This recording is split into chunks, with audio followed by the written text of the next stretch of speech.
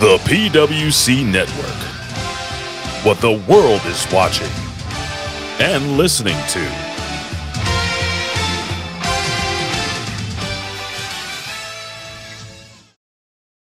سبحان فالق الإصباح. Allahu Akbar! Ding dong. Hello? Yes, that's right, infidels. You found us here, channelattitude.com, Hameen Media Group, where you get the most real talk, the best reviews of all your favorite wrestling shows from AEW and WWE, Impact, and more, because we're going to break it all down with the best staff in professional wrestling at HMG. So you don't need to go anywhere else, because there's no 5 stars here. There's only $5 face slaps, infidel. Allahu Akbar! So sign up today, channelattitude.com, Hameen Media Group, and join the Hameen Army for the most real talk in professional wrestling. YOLO!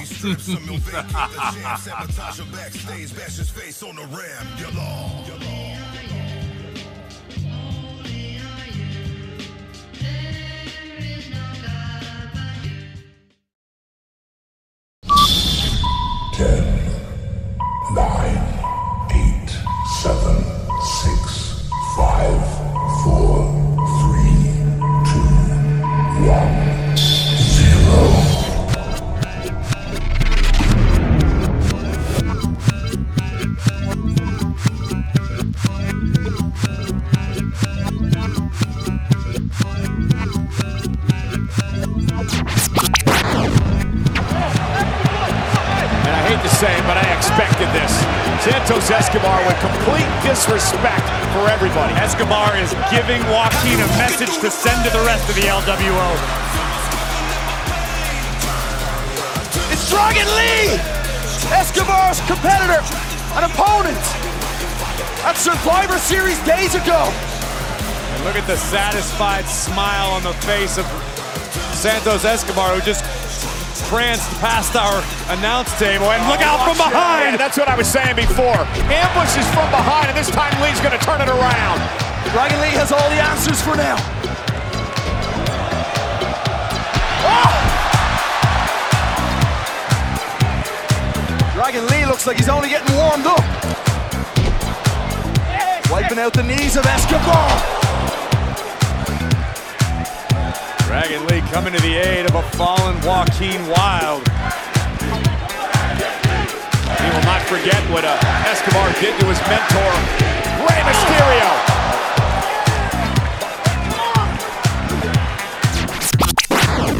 If only Grayson wrestled as good as he looks.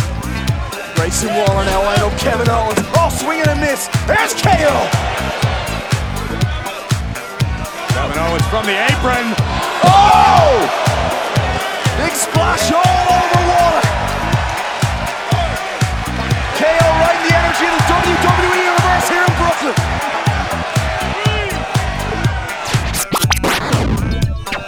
Seems to me like there's enough damage control to go around. Oh, here we go. Doesn't take Shotzi much to get involved. The ballsy badass straight in there, as is Charlotte Flair. Already having flashbacks to War Games. A chaotic way to kick off Friday Night SmackDown. But the target on Io's back gets bigger and bigger by the day. Guess War Games didn't settle anything. Outnumbered, but look at Bianca Belair go. Going right after the WWE Women's Champion. Oh no, Io's championship just stopped whatever Bianca was trying to do in the corner.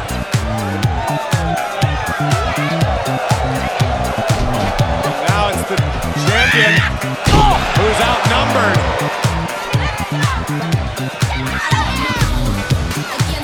Speaking of numbers, damage control missing somebody. Kev, you love punching people in the face, right? Well, Look who you're standing across the ring from. Logan Paul, the man that just knocks people out. Just like that. So, after Logan's done knocking you out, maybe your days of punching people in the face are over. Oh! Not again! You got a glass jaw.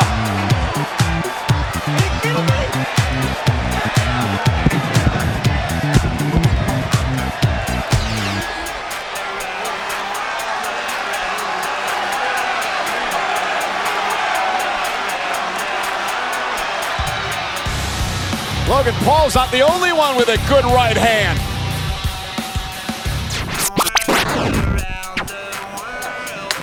Oh, what a counter by Butch. They're still in this. Oh, spear! Lashley Done, with the spear. son. Hook in the leg. Lashley to put away Butch. The suddenness of Bobby Lashley. Here is your winner, the almighty Bobby Lashley. I spoke with Nick Aldis, and we have created a tournament to determine my next challenger. The tournament will start next week and features 8 superstars. Santos Escobar, Dragon Lee, Karrion Kross, an NXT superstar, could be anyone, Bobby Lashley, Grayson Waller, Austin Theory, and of course, Kevin Owens. And I can guarantee whoever wins this tournament is gonna have a nightmare trying to take this belt away from me. Pugnacious. He's a fighter, that's for sure. Which is absolutely relentless. Flying knee rocks Bobby. You gotta think of your Butch, you gotta keep this momentum going at pace, taking Lashley off his feet. That moonsault by Butch. Butch is taking an even higher risk. Oh, again, flattening Lashley. Can Butch do this? Can he take down Bobby Lashley? Call the match, KP. Waller straight back across the KO. Look at this. This is going to be catastrophic. And is locked Oh, in. and thank goodness Kevin Owens. Wait, shoulders down. KO may turn this around. Oh my God! Come on. KO did it. Literally, what the? Here's your winner, Kevin Whatever. Owens. Whatever, bro. Waller can't believe it. This is where Kairi Sane can thrive. Kyrie doesn't have much time to turn the tables in this. Right back where we started. Oh! Across the barricade. My God. Ribs first. Crushing Kairi Sane. The ruthless nature of Bayley. Oh, hang on a second. Bayley's here. Oh, they told her to stay in the back. Obviously, Bayley didn't listen to the orders, but boy, Kyrie better be grateful. The orders came from Io Sky, the WWE Women's Champion. Guys, let's go! Let's go! And it may pay off. Kyrie thinking about the insane elbow. Oh, scouted by Belair. Back up to her feet. Oh, wow. Oh, my goodness. Wow. Belair has Kairi Sane where she wants her. KOD. Kiss of death.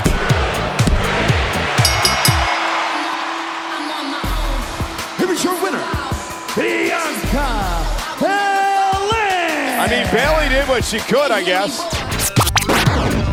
Solo Sikoa, the man who took out John Cena. Now attacking Orton. Orton now falling victim to the enforcer and the underboss of the bloodline.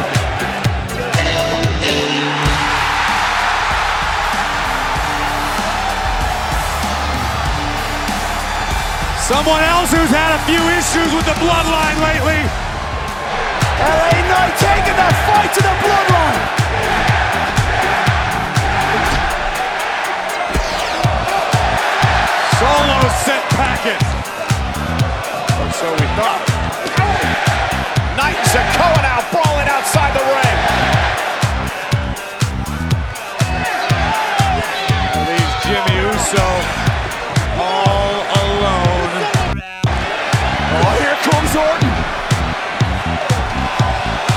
this. Haven't done this on SmackDown in a long, long time.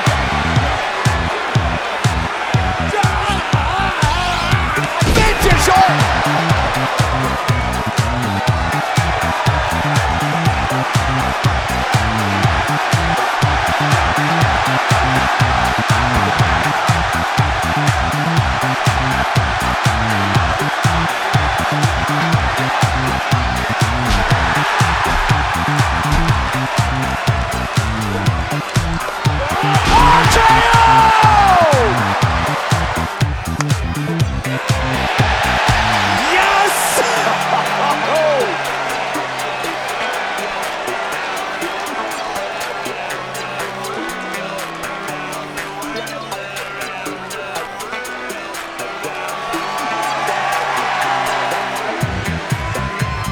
Hey, Paul. You can call Roman Reigns. And you can tell him, Daddy's back.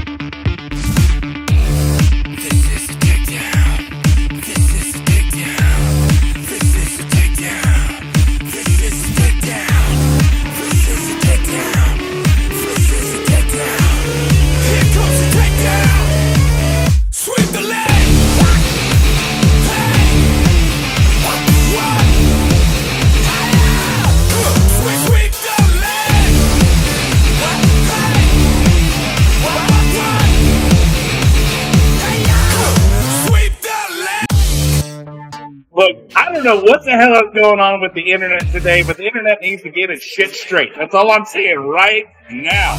So, ladies and gentlemen, boys and girls, welcome to the SmackATTAck. Welcome to the People Show. The people of the people, by the people, for the people. And of course, today, not with me, Jimmy T, because he is a construct of AI, and his internet is lagging because he doesn't know how to make internet work, even though you think AI would. But I am joined today by the man himself, Mr. RBV, has joined the chat, as they say. Sir, how are you today? Doing good, Mr. Enright. Great to be back on the SmackATTAck. But as you said, across the board, down under, he can't escape it. He's having his internet issues. You said you were having a little lag time there. I've been doing some things with some storms here in Ohio. Hey, so it sounds just like WWE. Spectrum is just deciding to half-ass it this week. Yeah, tell me about it. I mean, it just seems like par for the course for some reason today. I don't know, but you mentioned half-assing it. One thing that WWE seems to be half-assing is announcing their Raw deal. They've announced NXT, they've announced SmackDown, but the Raw deal seems to, the latest thing everybody's saying, well, it's confirmed they're going to Warner Brothers, and the only confirmation I've ever found is the fact that Dave Meltzer said it. So, that's a reliable source to trust that. So, I don't know. The latest I've heard, Warner Brothers, Amazon, and all I know is NBC Universal is a distant fourth, supposedly, compared Disney. Disney, Amazon, and Warner Brothers are the 3 top contenders for Raw. So, Mr. RBV, which one do you think makes the most sense for WWE?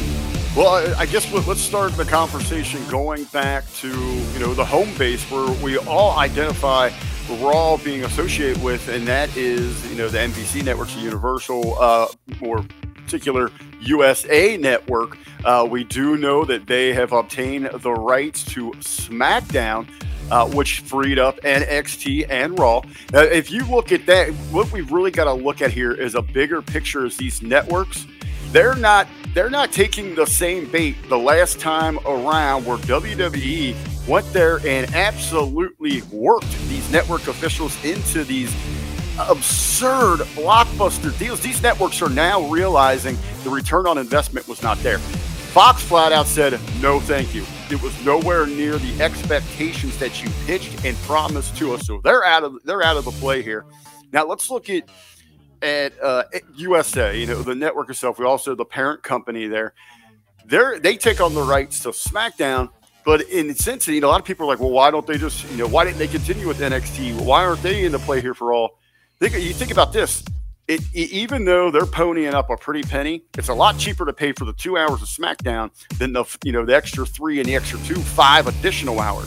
They don't want to get themselves back up to 5 hours. That's why I think they're pulling out of that Raw play there. And they might feel that the Raw brand has become a little stale with their network. So maybe a fresh look, a new flavor with SmackDown would be the right direction. Now, the Warner is very, very interesting on 2 fronts. Are they really serious? They've seen a sample here working with Tony Khan, AEW, what it can bring to their network. So there is value. It is cheap television to bring in pro wrestling. It has its base audience. You're going to get those bottom line numbers. Hopefully you fall into a boom where you'll see those grow past your expectations. But again, this could be a 2. There's so much backdoor politics going on with this thing. This could be, the TBS TNT just kind of working Khan into getting him to pay for his programming, so they can pocket a little bit more here. Or it just might be, hey, would you rather have the NFL or the Canadian Football League? And WWE is going to go in there and use that all to their advantage. And they might just drive. In certain ways, drive the value down on AEW to ultimately stick them. There's a lot at play here, but we do have word out there that Triple H and Tony Khan were out in Hollywood Monday talking to some of those big networks, wheeling and dealing out there, and Pritchard had taken the reins there to run Monday Night Raw. Yeah, I saw that. Jimmy, welcome. We're talking about the Raw deal, how the only confirmation is from Uncle Dave Meltzer himself, so that's not really a confirmation. And we're talking about it seems to be the big 3 are Warner Brothers, Disney, and Amazon. And I think Jimmy and I talked about this RBV a while back. Last week. Was it last week? Or the week No, before? a while back where I talked about how maybe Amazon's big, and maybe they put Raw there because now WWE now covers 3 forms of broadcasting with network TV, you've got cable TV, and now you have a streaming platform. And I know Jimmy says it makes Raw seem less than. But if they go on the streaming platform, that is. If they put it on the streaming platform, but think about it this way: you cover all kinds of broadcasts. You have less to deal with on broadcasting rights because Amazon doesn't have to deal with broadcasting rights with other countries. So now it's automatically worldwide, and then you don't have to deal with certain things like ratings and things along those lines in the long run after that. So that's the only reason why I feel like Amazon is a smart play business-wise for WWE. But what about you, RBV? What do you think about that play? It would be interesting if Jimmy T is making the point. It could be a step back for what you're looking at as what has always been known as your flagship program. I can see on the surface, you're immediately losing all those outlets, depending that people will follow you to that platform. Or could, over in the chat there, Jerome Hall, man, he was hitting this, last night. On the Friday locker room, I mentioned I was going to be here, so he said he's going to make sure to join us. So thank you there, Mr. Hall. They say, it's a double-edged sword. It could be, and I know he was talking about the networks and, how they're playing the games, the companies and all that. But moving Raw to a streaming platform, double-edged sword inside of itself, that it is the biggest bait. It is the most recognized brand that might pull somebody, towards, what we've seen, when you had NXT on the WWE network, that was only going to pull a small amount if you go that route. SmackDown somewhere in the middle. If you want to catch a bigger fish, you use that prime bait. It's probably going to be Raw. Yeah, and I mean that to me, it's different when it's WWE's and everyone's like, oh well, they had it. It was on the WWE network, but this is Amazon. I mean, look at what Amazon Prime has done streaming wise. They have a Thursday night NFL team exclusively NFL game every week now. Every week. I mean, on Amazon? Yes, NFL on Amazon. game? Really? And you can watch that worldwide. Yeah, worldwide you can watch that. They have shows like Reacher. They have Invincible. They have all these these quality things that they're putting out, original as well as the all the other stuff that they have. And now they're even partnering with places like Paramount and other things to where you could watch those shows, Star Trek and all these other things on their platform as well, and you can make it a la carte. So they're making it to where not only can you watch free shows, you can watch. They have the Amazon. They call it Freebie. So like you don't even have to have an Amazon Prime. You can just watch streaming through their platform. Look, I'm telling you, Amazon makes it to where you can go there for everything. You can watch just about everything on there with partnerships and things along those lines. And one-stop shopping, especially if you got a Fire Stick or an Amazon Cube or whatever you use. So if you think about it that way, the money and the viewership that you can receive on a Raw going to something like that is way more than probably any network TV can probably get. I think anyway. I just think it's net, and then you're covering your basis on the types of broadcasts that you've got: cable, network TV, as well as as well as streaming. Well, the thing that I'm not sure about, and Rick, you might, both of you will know, I haven't had an Amazon Prime. I do have an Amazon Prime account, but I haven't actually had Amazon Prime to watch it for quite a while. So obviously a lot has changed. But what about advertisers? Wouldn't it affect the advertisers when it comes to streaming? Anyone would know that?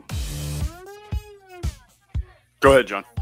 Honestly, I don't know so Amazon sometimes before a show they will have like a little advertisement, but it's in house. Think about. I was going to say, like, is there commercials during? No. No. You're watching a show straight through. And some shows are where you can binge them, and some they're released weekly. Like Invincible's released weekly. Reacher, when it comes out this month, Netflix will be stuff. Yeah. Well, and sometimes with Netflix, they do a whole block, or they'll do weeklies.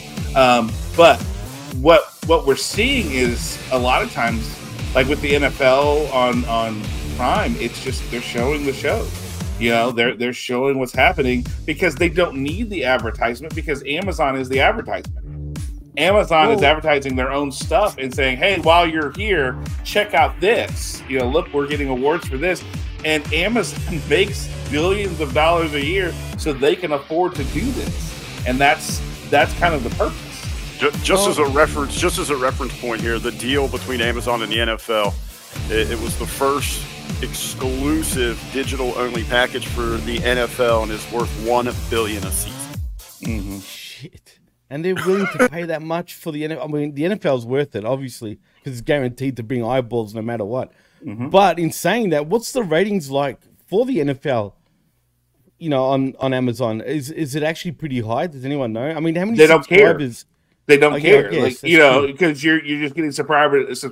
And here's the thing: NFL has always treated Thursday night games as dog shit, right? It's the dog shit game on Thursday night football, right? So. Yeah, well, I wouldn't say that. I wouldn't say they don't care about the viewership, because you're in the different metric there in which makes something like the NFL so special. It's across the board. If it's open air, if it's cable, if it's streaming, is in today's society. We regularly hear, especially in the realm of professional wrestling, we get that excuse, well, people don't watch TV like that anymore. Right. Well, that's why there's such a high value and demand for must-see live events. And the NFL is the king of the mountain when it comes 100%. when it comes to that. Yeah. Well, I wanted to ask you actually, Rick, since you're here, and what's going on, by the way, because I never said hello. So what's going on, fellas? How are you? But I just want to say, I've already discussed this with John, right? But since NXT has got an actual TV deal with CW Network, right? Wouldn't it make Raw seem? Wouldn't you want to, like, thinking the way WWE does? And I'm only assuming. I'm not saying I know, but just going by all the years, wouldn't they want to test that out with NXT, say, first? With the streaming platform instead of a Raw? Your value isn't there when you're going to a platform where you're trying to draw in. If baseball is looking to land a blockbuster deal with a network, they're not going to send AAA first. No, of course not. That's a little different, though. No, it's not. No, in context, in theory, it's the same thing. Absolutely. But what Jimmy, I mean by different, I just think having SmackDown and NXT on cable and Raw not being there, just, I don't know, it just seems funny. But Jimmy, think about this. This is the CW, right? Like, this is where you would go to watch teeny bopper, bullshit, and, the DC teen, angst, Supergirl who is in love with Jimmy, who's in love with Kal-El, who's in love with whatever bullshit, right? And that network is not anywhere near on even the level that Amazon gets of viewership and people that watch. So wasn't it a top 5 network at one stage or top 10 or some shit? Well, there's only over the air. There's only 12 networks over the air, right? I mean, there's not a ton now. That's pretty dumb saying that, right? When you say it like that, they've added the digital channels. There's more, but CW doesn't have anything. It was where Paramount and Warner Brothers would put their shows that they were like, we have this show, but we really don't want to. We need to put it somewhere, so they put it on the CW. That was their cast-off network. Essentially, it was their Island of Misfit Toys. And so now that Morningstar has bought this thing, and I think that's Star Move. If I remember, that's the name of the company. They're trying to be more original programming, since that's why we don't see Warner Brothers stuff. That's why we don't see Paramount stuff. That's why we're seeing more original stuff. And that's the whole purpose. And we're also saying they're going all in with wrestling, because not only do we have NXT on the TV, but on the app, NWA is getting, featured on. Well, I mean, look, it's good. No, it's good. Absolutely. But I'm just laughing because they so shot themselves in the foot. You know what I mean? Well, they were never going to get that on air spot. No, they weren't. You don't think so? No. It has nothing to do with that Coke spot. Again, it poses a question: do you want the NFL or do you want Canadian football? You're 100% always going to go with the big boy, the most recognized. When you think wrestling, you think WWE. Absolutely. Real quick, in the chat as another kind of reference point here. Jerome Hall asking about, with WWE this week, we're talking about the different ratings of the draws for Monday. 17.7 million were over watching a very lackluster game on paper there, the Bears and the Vikings. Ended up being a close game inside of itself. I mean, look at that difference. 17.7 and what was wrong at 1.8. Right. Wow, really? Right. Yeah. Real quick, on the CW, what I think is really interesting about that deal, and I think it is a perfect match. They got a tremendous deal for NXT for their development. There is history with that network CW going back to when it was WB, for example. They even used to carry. They used to carry back when Hameen and Beast and Vet were there. They carried OVW in the different. Really? Well, because you got to remember, it's an open air. Oh yeah, true, and different markets too. So different markets are going to get different play. So here in Cincinnati, I had the honor to pick up OVW, so I got to know all those guys those years before, that we got to work with them. But I got to see when Brock and Randy and Cody and all those guys when they're in development. What's really cool about that, though, now that you've got the more exposure with the different markets, CW, as you said, it has a tremendous reach. It has potential to hit every household with a television because it is open air. But you go in there, you show NXT. This is our development system, the stars of tomorrow. But then you can customize your advertising packages into each market to say when Raw and SmackDown are coming, see the big stars in your hometown. You've seen our development here. Now see the big stars in your hometown. So it's a great specialized marketing tool where they can customize to, hey, Dallas, Fort Worth, but, Seth Rollins and Becky Lynch are coming here. Cincinnati, Roman Reigns is back. You can customize those. That'll be something unique that they can utilize inside of that deal. Yeah, and I mean, also remember this too. Like, I mean, it even had roots with SmackDown because it used to be CW used to be UPN, and that's CW used to be UPN. Yeah, it was. I didn't even know that. Yeah, so SmackDown was on UPN for a while, right? I mean, that's where it started on UPN. Yeah, because you had Friday Night SmackDown, and then you had Voyager after with The Rock making an appearance fighting 7 of 9. Hey, remember when WB was like the open air BET, and it had that racist ass Warner Brothers doing it was real bad. Oh yeah, no, yeah, it was real bad. But I think it's an interesting time right now because we're seeing the step of the future. The NFL has kind of set the example of, okay, we're doing Thursday Night Football on Amazon, and it makes it, I think, for WWE go, you know what? If the NFL can do it, we can do it. I mean, that it makes sense, but I think also too, there's a question of would Warner Brothers honestly take WWE when they already have AEW on their roster as a... Hey, wouldn't it be funny, though, if they did take WWE and then dump AEW? I mean, think about it. But WWE wouldn't want to be on the same network as their rival, though. No doubt about it. That's what I'm saying. WB would have they would have to guarantee that they would drop AEW immediately, right? Surprise me. Because there's no way that can work. Heard? You know what's funny? People have been saying they're not sure if TK is actually copyrighted Collision. Believe it or not. Yeah, I was reading some rumblings about that. Now, I don't know how true that is. What's the value there? Let me look at that. No, but get this. Imagine they decide to make a new show, WWE, and it features CM Punk and call it Collision. Wouldn't that be the funniest thing? I mean, that would be hilarious if that was to happen because TK, I don't know, man. He's a bit weird, let's be honest. I don't think he realizes what he's doing sometimes clearly. So it wouldn't surprise me, but I found that kind of funny that people are actually saying that, but I doubt that will happen. But you never know. Look, who knows? I think it's interesting to see that, with everything that we talk about, how much we dislike Raw, we dislike AEW or whatever, it goes to show you this. The wrestling business is healthy right now because we would not be having these conversations about where these shows and everything are going. And, if you want to say that the wrestling business isn't good, then you're totally discounting what's happening right here. Now, are we getting the numbers that we got with Fox? No, because absolutely not. But let's be honest, it's the hottest it's been. I know the numbers don't say it, right? Don't show it, but really, it's probably the hottest it's been for 20 years. Seriously. Well, the viewership maybe not, but the money does. Everything else, though. Because of the spread and everything along those lines. Now, however people handle that goes that route, I don't know. But one other thing I want to kind of get going before we get started, because I do have a fundraiser I have to go to for work today. So I have a harder out today. But we had a lot of returns this week. What do you feel was the biggest return in your opinion? And Jimmy, since you were late, we'll start with you first. There were a lot of returns. Who do you feel was the biggest return this week? Look, you can't go past, obviously, CM Punk. I mean, that's still surreal, man. I mean... Bullshit.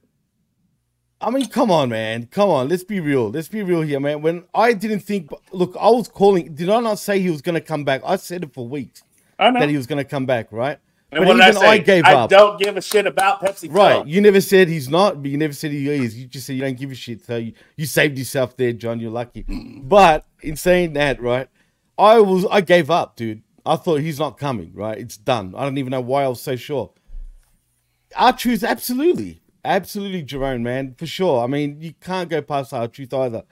But when he came back, man, I hadn't had that buzz of a feeling for pro wrestling in years, man. Like, legitly, I was like, oh shit, he's really back. You know what I mean? Even though I've been saying it, it's still seeing is believing. You know what I mean? Mm-hmm. But let's not put it past Randy Orton too. Randy Orton got a huge pop at Survivor Series, and I don't think people are talking about that enough. He got a huge pop last night. Yeah, and last night, and on Monday. Legitly. Like, he got a huge pop. I think people were very happy. And I think the people were happy at the end of Survivor Series, even if Punk didn't show up. They were all cheering and whatnot. That was just a cherry on top with Punk returning, which is still surreal. Look, we haven't had these times since the Monday Night Wars. Let's be honest. This is the type of stuff that the Monday Night Wars was made of. You know, you don't know who's going to turn up when, or, you know, on what show, on what company. It's exciting in that sense. But what made it even better, people, well, not better per se, but I think people overhyped what Punk was going to say at the end. I wasn't hating on what he said. Actually, listening it back the second time, I think it sounds much better than it did the first time. He did give a few backhanders to AEW without mentioning them by actual name. If you listen to his promo, he really did sort of give shit to AEW without actually mentioning them. And look, I think people need to relax. He's not going to come out with a live mic straight off the bat. I never really thought he would. It would have been great if he did. But come on, man. He's got to be on his best behavior. And as far as TK being in danger, if he was really in danger, you think WWE would have rehired him? Even if it was good for business, there's no chance they would have rehired him. Maybe. But Mike Martin says he's going to be watching. He's wanting to pop in because he's about to do cardio. So, Mike, good to see you, my friend. Mike? And Jerome, Media M5 has made it, and so has Aaron Ben Shlomo. Aaron Ben Shlomo has made it as well. Shalom. Shalom as well to you guys. RBV, what about you, sir? Who do you feel is the biggest return this week? Well, bottom line, you got to look best for business. What's the needle mover? And it absolutely is CM Punk. Not taking anything away from the greatness, the talents, the contributions of Randy Orton and R-Truth.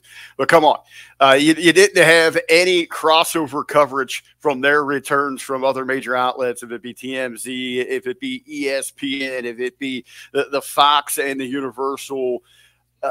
Different markets that were covering this thing across the globe, the BBC, all of that, they were coming to the table to check out what Punk was bringing. You had excitement. The bubble was getting ready to burst with excitement. You had the casuals. They were interested. The Laps fan was ready to tune in for the first time in at least over a decade. You heard a decent amount of people. I have to tune in to Monday night. I have to be there to see what happens. Now, what happened, that's up for another conversation, another debate. Every show's been having that over the course of the week. But the bottom line, answer the question here, is absolutely CM Punk. Right, okay, well, guys, I'm going to say y'all missed the biggest one right here. Right here. The biggest one, literally, right? that culture vulture. So bad. She doesn't give a shit about professional wrestling. I don't care what anyone says. I know a lot of people love it, but all she does is shake her butt 24/7 on social media. Yeah, she's fine to look at, but she's all about herself, man. I mean, company. You know what I mean? I just wanted to. I wanted to fuck with y'all real bad. Don't be surprised if she gets fired in the future, man. In the near future, I can see it. Look, the fact that it's she's been out for a while, it says something. I think they're not in a hurry, but also we've seen that though they're being more intentional. That the report this week that Triple H is not going to put Jade Cargill out there until she's ready. And I think Jimmy, you and I talked about this, and I've said it before, and I'll say it again. That's the smart play. I get that she looks like $1 million, but she also has to look like $1 million when she performs in the ring, and she just doesn't do that. And Triple H is being smart about this by not putting her in positions where she's going to fail. He wants her to look right in the ring when she performs, not just standing around. Because right now, standing around looks great and everything along those lines. And I feel like this is a smart play by him. But Rick, what do you think? Is this a smart play by Triple H to hold off Jade Cargill until she's ready? Yeah, absolutely. There is a major difference. It's kind of said you go back and look at some of those last matches that she had inside AEW, and as green as she is, she was the one having to carry those matches. How dumb is that, though? That's what's bizarre, Rick, about that company in particular, how they get certain wrestlers to carry other wrestlers that can't carry each other, dude. It's bizarre. And I think, in going a little bit further into what they mean by when she's ready, I don't necessarily think maybe a quick stop through NXT, but keep most of her development behind the scenes. Don't expose that. Don't give it away too much.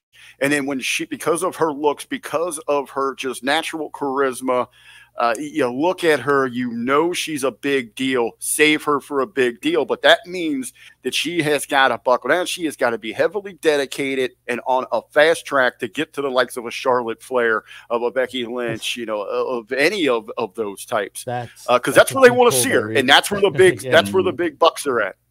Yeah. But can she ever get to that point, though, boys? That's the thing. Well, I don't know if she'll ever be that good.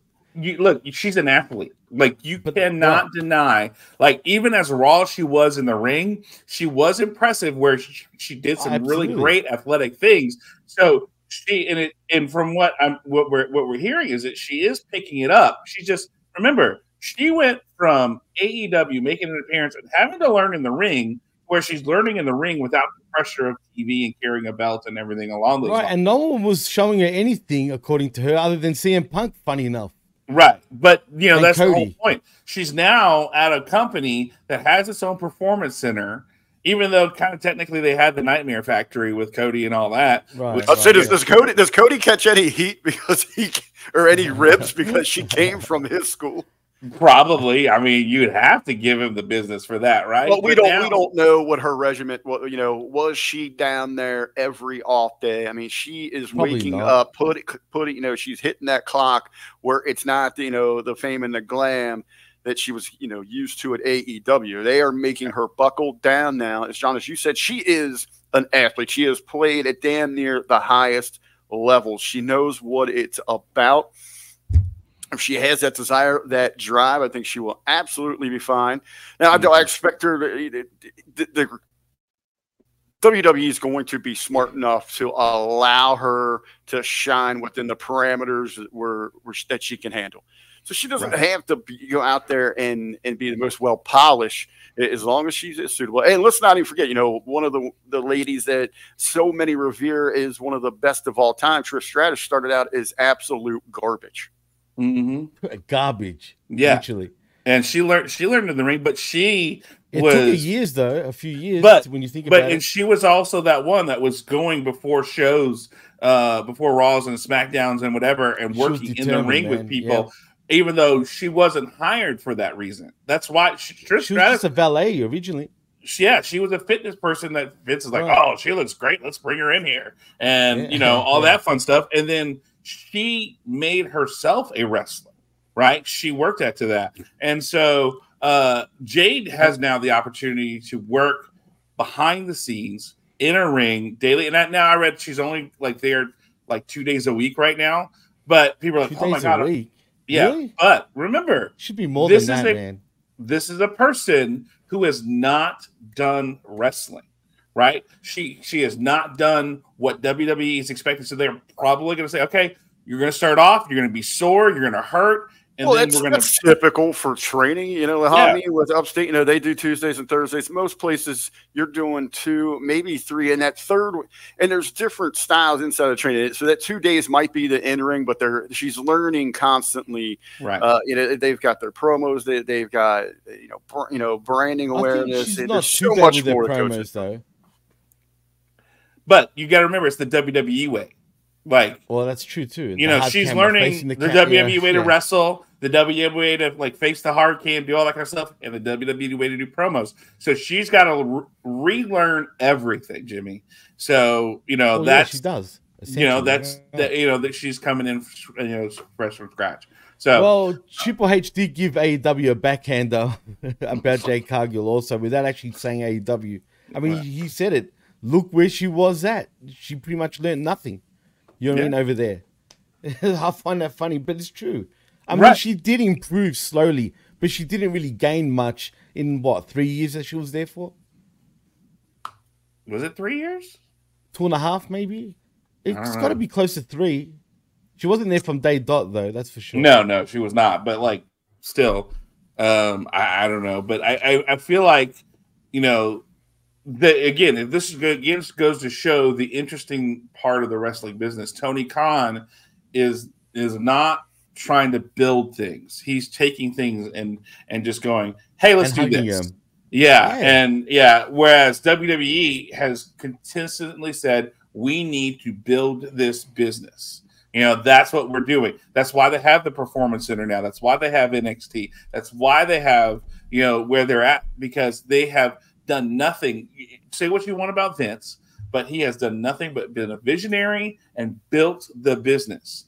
Tony Khan has not done lick of that at all. He's just been like, oh, well, hey, New Japan does the G1, so let's do our own Wish version of G1 with this Continental, whatever that bullshit is. That doesn't build the business. What's a Continental, boys? I still want to know what a Continental is. I keep thinking it's noodles. The hotel in John Wick. Duh, we've already talked about this. Jimmy. Oh yeah, you did. That's right. It's true. So no, you're right. You told me that too. Yeah, I think that's you know, the way you look at business. It's Tony Khan is someone who's got money, and he's like, well, I'm trying to figure out what to do with it. I'm going to do what I want. Vince McMahon is someone who had to work for his money, and Triple H had to work and for their money. change the game, literally, and change the game, but understood and learned why and how and what it took. It's the idea of has money versus built money, right? Like these are the two stories, and we're seeing that played out in the way that Vince leaves. Triple H is taken in, and he has the same mindset. So therefore, that's why AEW will never be a factor unless Tony Khan can change his mindset and start learning how to tell stories. And so instead of saying, hey, we also need to, like, I suck at telling stories, so let's just do a G1 because that's great. So it's fun, and then I can fill out the back half of my year. And see, this is what annoys me. All these stupid tournaments in AEW and battle royals every third week, it feels like, and whatever the hell. There's a tournament every second week. Let's be real, boys. The reason why they do that every time is because TK does not know how to move forward with anything, with anybody. So he does this because it's lazy booking. So there's a reason why this guy is facing that guy, because it's a tournament, right? So it makes sense in his friggin' eyes. And it's really a little cheat to get around all the bullshit. You know what I mean? Because he doesn't know how to book. He truly doesn't know how to do the normal thing. He doesn't understand fundamentals, boys, at all. The real differences between the companies, and John, you were right there on it, man. And this goes back. It's just not TK. It's just not AEW. It's any competition that WWE's had since Vince took over the company. Right. The closest challenge that they've ever truly had, and it wasn't much of a challenge, was WCW and what Bischoff brought to the table, because it's not, and it's easy for us because it is what is the most visible, what fans can relate to the most. It's not really about booking and storylines and talents. It is about the business practices, as John said, where, you know, back in the day, they were running wrestling companies. Vince knew then he had to run an entertainment company. Real quick, you know, some stories there. You know, Cornette regularly talks about this when him and the Midnight snuck away to go have a meeting, you know, up at Vince's place. And they thought they were going to show up, and Vince was going to have all these plans laid out about bringing the Midnight in, about booking, and, you know, who they're going to be working with by the pool. And they're talking about the toy line. And they're like, what the hell are these? You know, we're heels. Why do we worry about this? And it was some years later that the Iron Sheik was like, hey, I'm making $1 million quarterly off of this doll. Absolutely. When Nash, he tells the story about showing up back at WCW when, you know, when they were getting ready to fire up the NWO, and they're looking at it. They're talking about paychecks and all that. Oh no, they're talking about merch, and WCW Right. had a small office that was set up for it, where WWE has an entire floor of their headquarters dedicated towards that. Right, and So you're allowed to we're go there and take whatever you want, apparently, wrestling as fans, a they worker. want to look. Wrestling fans want to look on the surface about storylines and in match and move sets. The bottom line, the bottom dollar is who has the better business practices and standards. Even when WCW on television was whooping their butt for 83 weeks, they weren't built for the long run because they were focused on more on the wrestling company side of it, where Vince had his bearings with the business could survive because they had their, they had the pen dipped in multiple jars of ink. That is the difference that has always separated Vince and the WWE from the rest of those in, again, quote unquote, the wrestling business. The wrestling business is The true. wrestling business. But he also did, to also continue what you were saying, RBV. He also changed it to sports entertainment, so he doesn't have to pay tax to the athletic commissions at the time. Also, to get around that, everything you do, and I understand that it was a business move for him. He's trying to get those individuals off of his back. But everybody, no matter what the sport is, if you are in the public eye, if you are out there selling an event service like that, you are in entertainment. Absolutely, that is what it's about. Look at the NFL. They out wrestle wrestling right now because what do? They have their stars. They get us emotionally connected. They spend before kickoff. They spend the entire Super Bowl's a big thing. They spend 12 hours getting you emotionally invested and connected to the players on that field. Who's the MVP right now for the NFL? Taylor Swift. And they're telling you all those side stories. They're bringing all of that drama. They got the Kelsey boys into that. If it's Mahomes, and we know his family now, we know everything about him. They give you personalities. Brady was kind of the flair, that good-looking, bad boy that you love to hate. You had the guy next door, the John Cena and Peyton Manning. He was literally that. The NFL, I regularly say that they out-wrestle pro wrestling, and that's how they get over, because we have that connection. And again, in pro wrestling, that's a change. They changed to go that way. They yell about tribalism. The NFL embraces that. Yeah. But sports is always going to bring tribalism, though, no matter what. I mean, it is what it is. City, town, it's good. Country, it's whatever. Pride.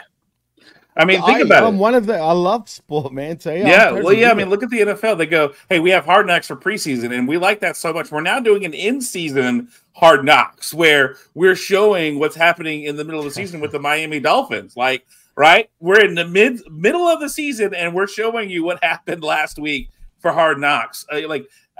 Look, NFL is brilliant, and I mean WWE is doing a lot of some of the same things where they're going, hey, look, we have the show for the Miz, we have the Bellas, we have all this other stuff, and we're building that kind of idea.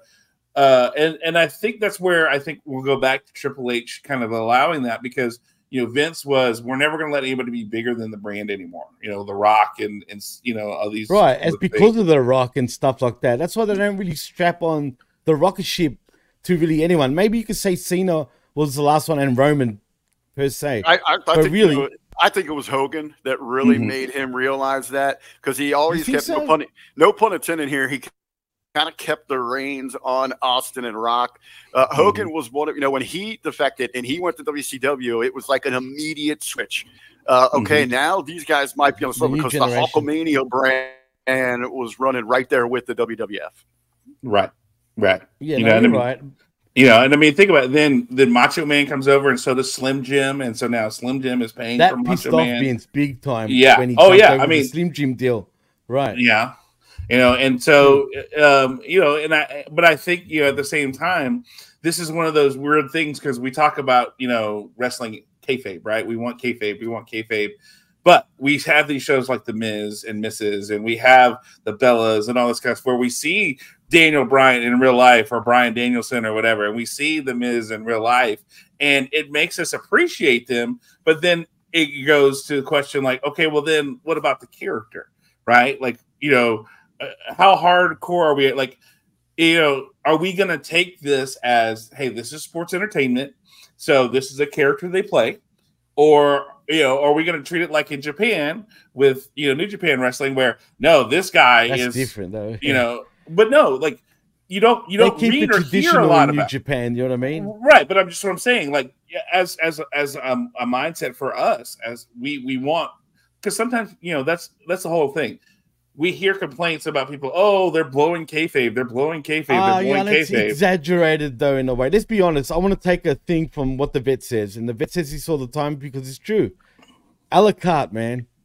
You just got to watch it for what it is. You just got to watch it for what it is. It's a la carte. You can't take it any other way. Like you literally can't.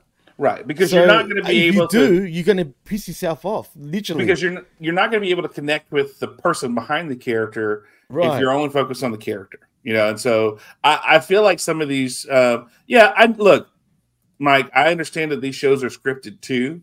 I get that, right? But they're based off somewhat reality. You know what I mean? Right. He's right though. Right, it's the idea. Well, right, in social professional wrestling. So those things we're getting from the reality show should be what's Same on the thing. television show, Right. on the wrestling show. Exactly. Spot on. Right, it's true. Yeah, there you go. Well, gentlemen, I think there's been some really good discussion. I love talking the business of wrestling sometimes a lot more than I like talking wrestling. Absolutely, but it's way better. let's pay the bills here for the Hami Media Group and Channel Attitude, and let's talk a little SmackDown, which is why we're here. So let's get this out of the way, and if we have time after, we can talk some other fun shit. And Rick, you made the right move, by the way. Yeah. As soon as he found out, he goes, "What? Why you guys doing Rampage? Like, dude, if you listen to Uncaged today, we struggled big time, bro. Don't even get me started on that. But anyway, yeah, because I mean, we can always talk about Bryan Danielson being on the disciplinary committee when it was supposed to. What a little rat! Him and 3 other lawyers. No, I'm not saying he's a rat, but it was him and 3 lawyers apparently. Why was he the only professional wrestler? Real quick before we jump into SmackDown here on this, because Chad's been talking about it. You mentioned that, John, with the Slim Jim deal with Macho Man. It pretty interesting on this. I heard this clip this past week. Bischoff was talking about that and what a great steal it was for WCW. It was the sponsorship he got from Slim Jim was the exact amount that he paid Randy for his contract. So essentially, he got Macho Man for free on that. No shit. Yeah, Bischoff has said that for years, and like I've been listening to his podcast for a long time, and he says that's the reason why they were able to get Randy is because basically Slim Jim paid for Randy's contract, so he got Randy for free. I remember the time Vince was burning about it though. And then all the free advertisement that Slim Jim got because they put all the ring stuff and everything. Like it was a really good deal for them. So Slim Jim's Halloween Havoc. I mean, come on. Yeah, look, but why not do that? But gentlemen, ladies and gentlemen, let's talk last night's SmackDown. Last night was the start of December. It was also the start of a new quote-unquote era of SmackDown on December 1st. They were at the Barclays Center in Brooklyn, New York. They're home away from home. On commentary was Michael Cole, Corey Graves, and Kevin Patrick. And we both know how I feel about Corey Graves and Kevin Patrick. They can both fuck right off. They're your favorite. Come on, dude. Huh? You love him. You love him. You love Kevin especially. He's your favorite by a mile. No. Like, look, when they brought in everybody else the last few weeks without Corey Graves, I was fine. And then Kevin was just whatever. But like my problem is Kevin still seems like he doesn't understand wrestling. Like he does. He's a soccer commentator, dude. That's where they got him from, legitly.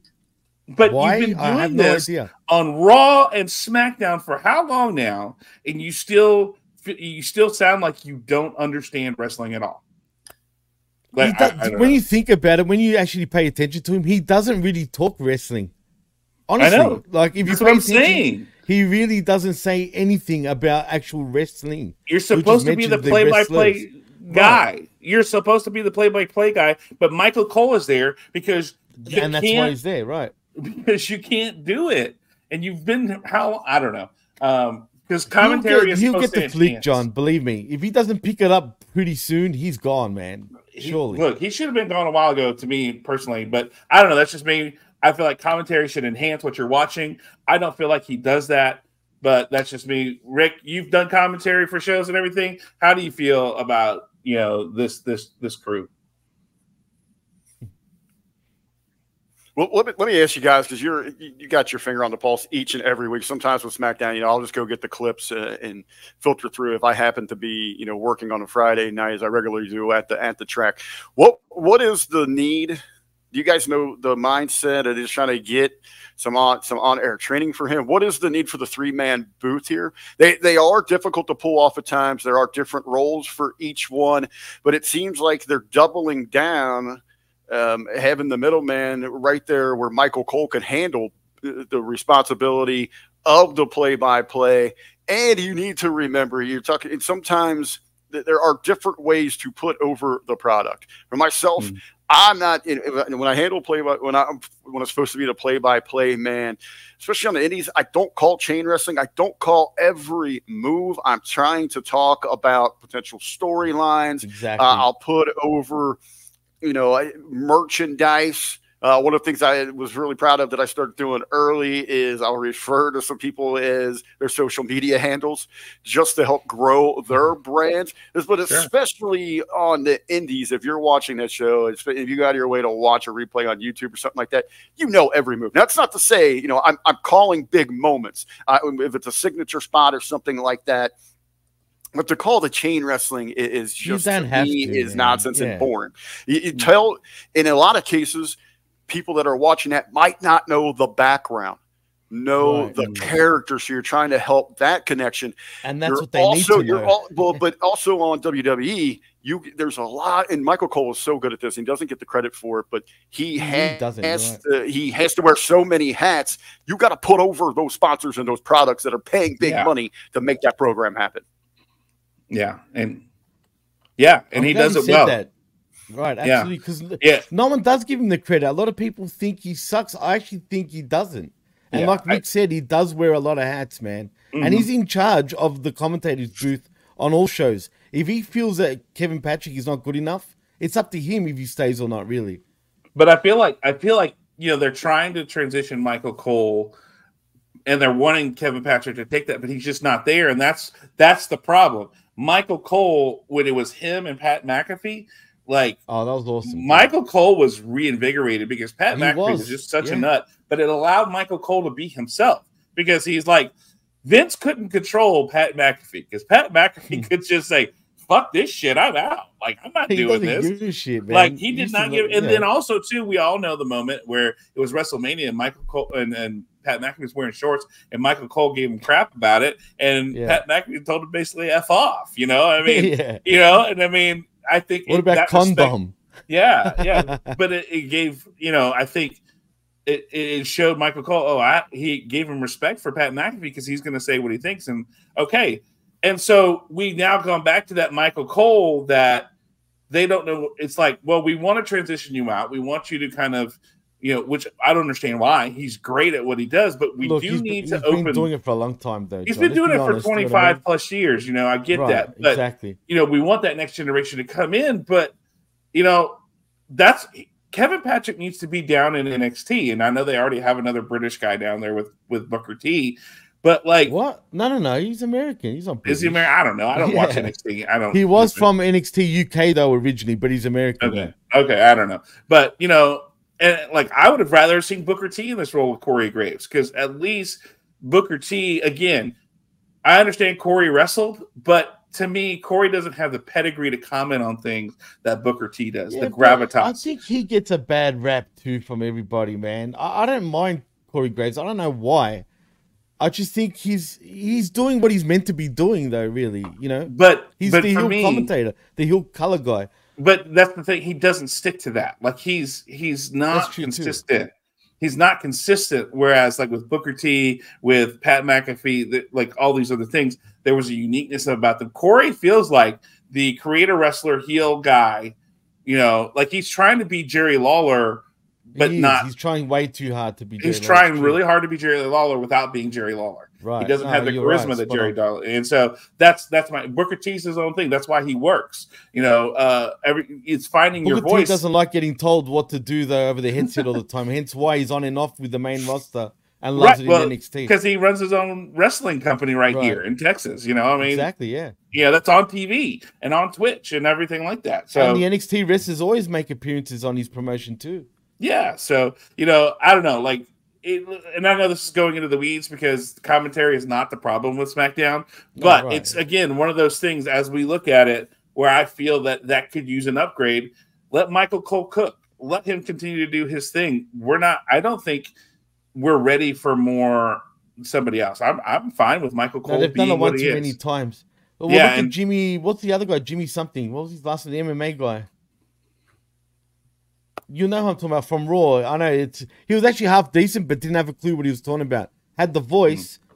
Jimmy something. Fuck, I forgot his name. Someone in the chat, please tell me what his full name was. He was the Raw guy and then got fired pretty much out of the blue.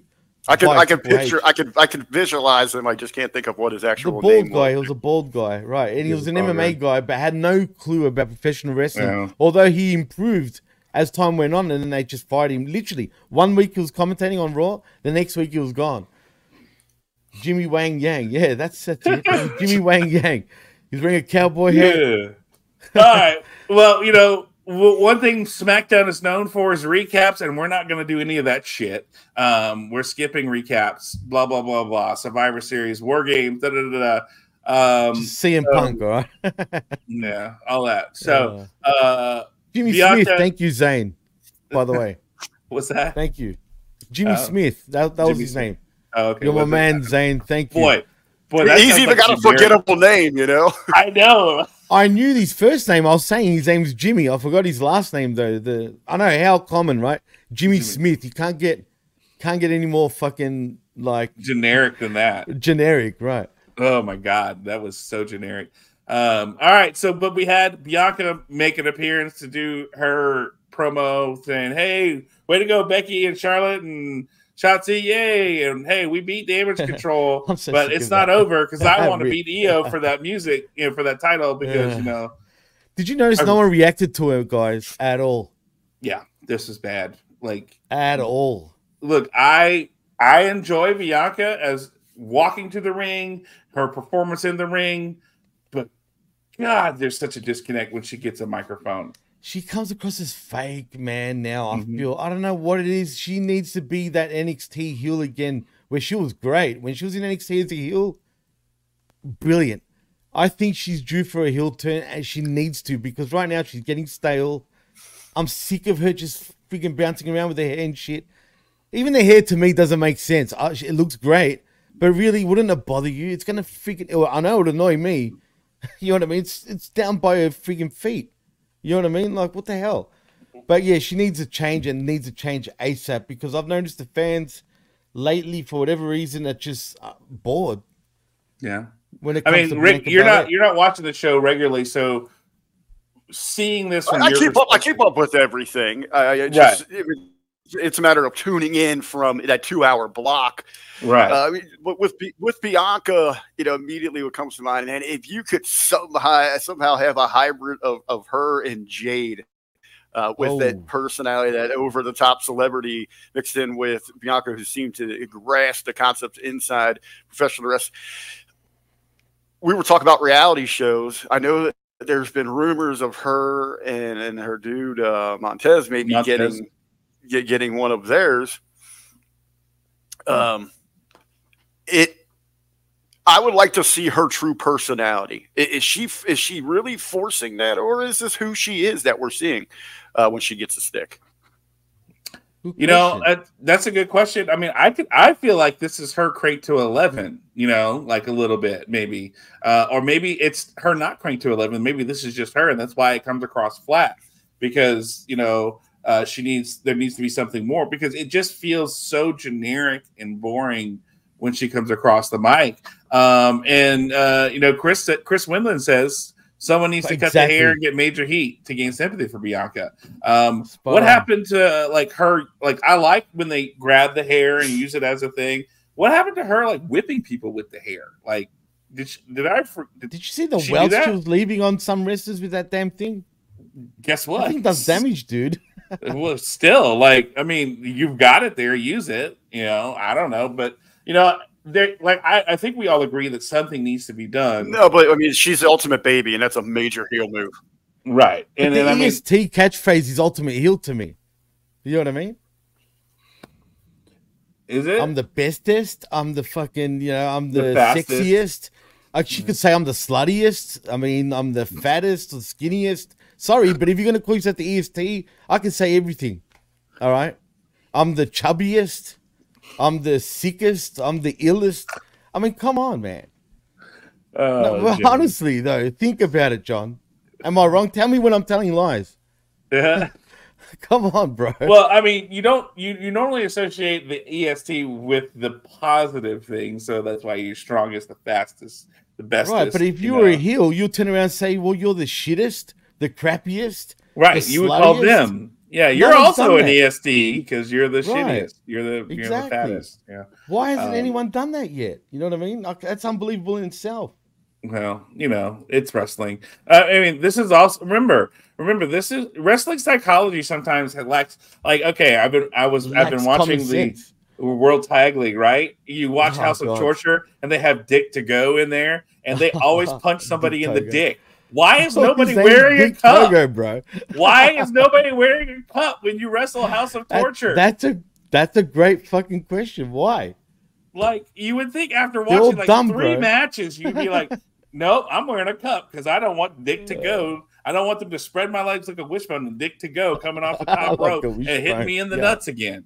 Wrestling psychology, right? I mean, I don't know. I hate that too, man. It's not great. I don't mind sort of big women, Jerome, but not that big, bro. Come on. But and the interesting thing that Damage Control comes out and then to mess with Bianca minus Bailey. We didn't have Bailey coming out. It was Dakota Kai with the Kabuki Warriors, and Dakota Kai was translating for everybody. And Charlotte and Shotzi come out, and they had their talk. And of course, this ends up going to be our main event match of the night, even though it's not our main event of the night. Which, Jimmy, this is like 4 or 5 weeks in a row where the women have been either the main event match or close the show. Yeah. I think SmackDown. It's true. Has become the land of women, I guess. Apparently, I don't know. What that does, I don't know. To me personally, I'm like, okay, cool, I guess. But like, yeah, I don't understand why they. I feel like the SmackDown. Let's be real, man. As strong as the women's division is in WWE all the way around, I'm talking about NXT, Raw, SmackDown. They're kind of struggling, though, with the women and what to do with them for the last, say, year. When you think about it. Other than Rhea Ripley, obviously, right? But everyone else is kind of all over the place, in my opinion. And it's a shame because they've got such a strong female roster. But I don't know if they know what exactly to do right now. I mean, they're not going to take the title off Rhea anytime soon. There's no one credible enough to beat Rhea, except for maybe Nia Jax, who seems believable just by her pure size, right? So I think they've booked themselves in a corner with a lot of these women, man. I mean, it seemed like Tiffany Stratton was supposed to come up right now after the Becky Lynch feud, but that's not happening. So it's kind of interesting why they're struggling with how to book these women. A lot of the women are stuck in tag team kind of feuds. You know what I mean? I mean, that's been this tag team. This has been essentially a tag team for the last month and a half. The Damage Control versus I think even more, dude. I don't know. This is it hasn't done anybody any favors. I feel like in the long run, we see after this whole segment that Damage Control was in the back, and they bump into Bailey and they ask her where she was. And said no one told me. And if I would have been there, I'd have been different. Dakota tells Bailey that Kairi Sane has a match against Bianca tonight, and Bailey knows, and Kairi could use her help. And Bailey tells him, yeah, and Damage Control's step away with Bailey standing there. So we're still seeing the Bailey is the odd man out kind of storyline that has been developing. Jimmy and I have been talking about this for a while. We saw it at Survivor Series where Bailey, I think, I said either she's going to take a bump for somebody or she's going to put somebody in her way. And it was the latter. It was the first. It was that. That's exactly what happened. Rick, do you feel that this Damage Control thing has done anything for anybody, or is the goal to turn Bailey back babyface? It has to. Real quick to jump in at the entire women's division, and Jimmy T, you're putting over, you're calling it good. I question that. I think on the top end, on paper, it is very I'm good. Saying, right? On just on even on paper, on the top end, it is very good. But when we go through the ranks, I don't think there is a lot of substance or a lot of depth there. So they're grouping people together to try to get them exposure, to get them on air for whatever that case might be. You know, we open up this show here, and I've regularly seen this and been asking myself this for a while. We get this brawl between the babies and the heels. Have any of these chicks ever been in or seen a real cat fight, girls going at it? Because they absolutely have no clue what they're doing. There is a different style in a just flat out brawl that girls are going to employ over what guys are going to do. Guys do the traditional square up, you know, you do the circle, you measure each other, maybe look for an opening for a shoot. Girls just flat out throw down. They are coming at you. They're waving their hands like crazy. Yeah. Well, and it resembles more of a hockey fight. They're going to try to get your hair, try to get your shirt up, and they throw those just bomb forearm haymakers. That is a in the streets kick fight. That's what you get. I'm looking at this fight, this opening here on SmackDown, and maybe you guys can tell me this. You guys are way more worldly than I am. You pay more attention to the Japanese style. What is the appeal with this Kairi Sane? That she looks absolutely lost in the WWE style. She's looking for positioning. She stalls. She is waiting for certain times. I know what you're saying, though. Thinks they should be. I know what you're saying, right? Into a part here. I think you regularly get that through the women's division here. They're not trying to be anything unique, be different. They're just trying to look like the guys, and it just comes off as a lesser version. It's less appealing, and that's why there's less interest. I would say, Rick, for Kairi Sane, it's two things. One, the language barrier is probably a big thing. I would say, even though like she's wrestled in CMLL, I know she's wrestled in America. Yeah, but like, you know, I would say the bigger thing is people don't recognize the size difference of the WWE ring versus, you know, I'm sure she looks great in Japanese apartment wrestling.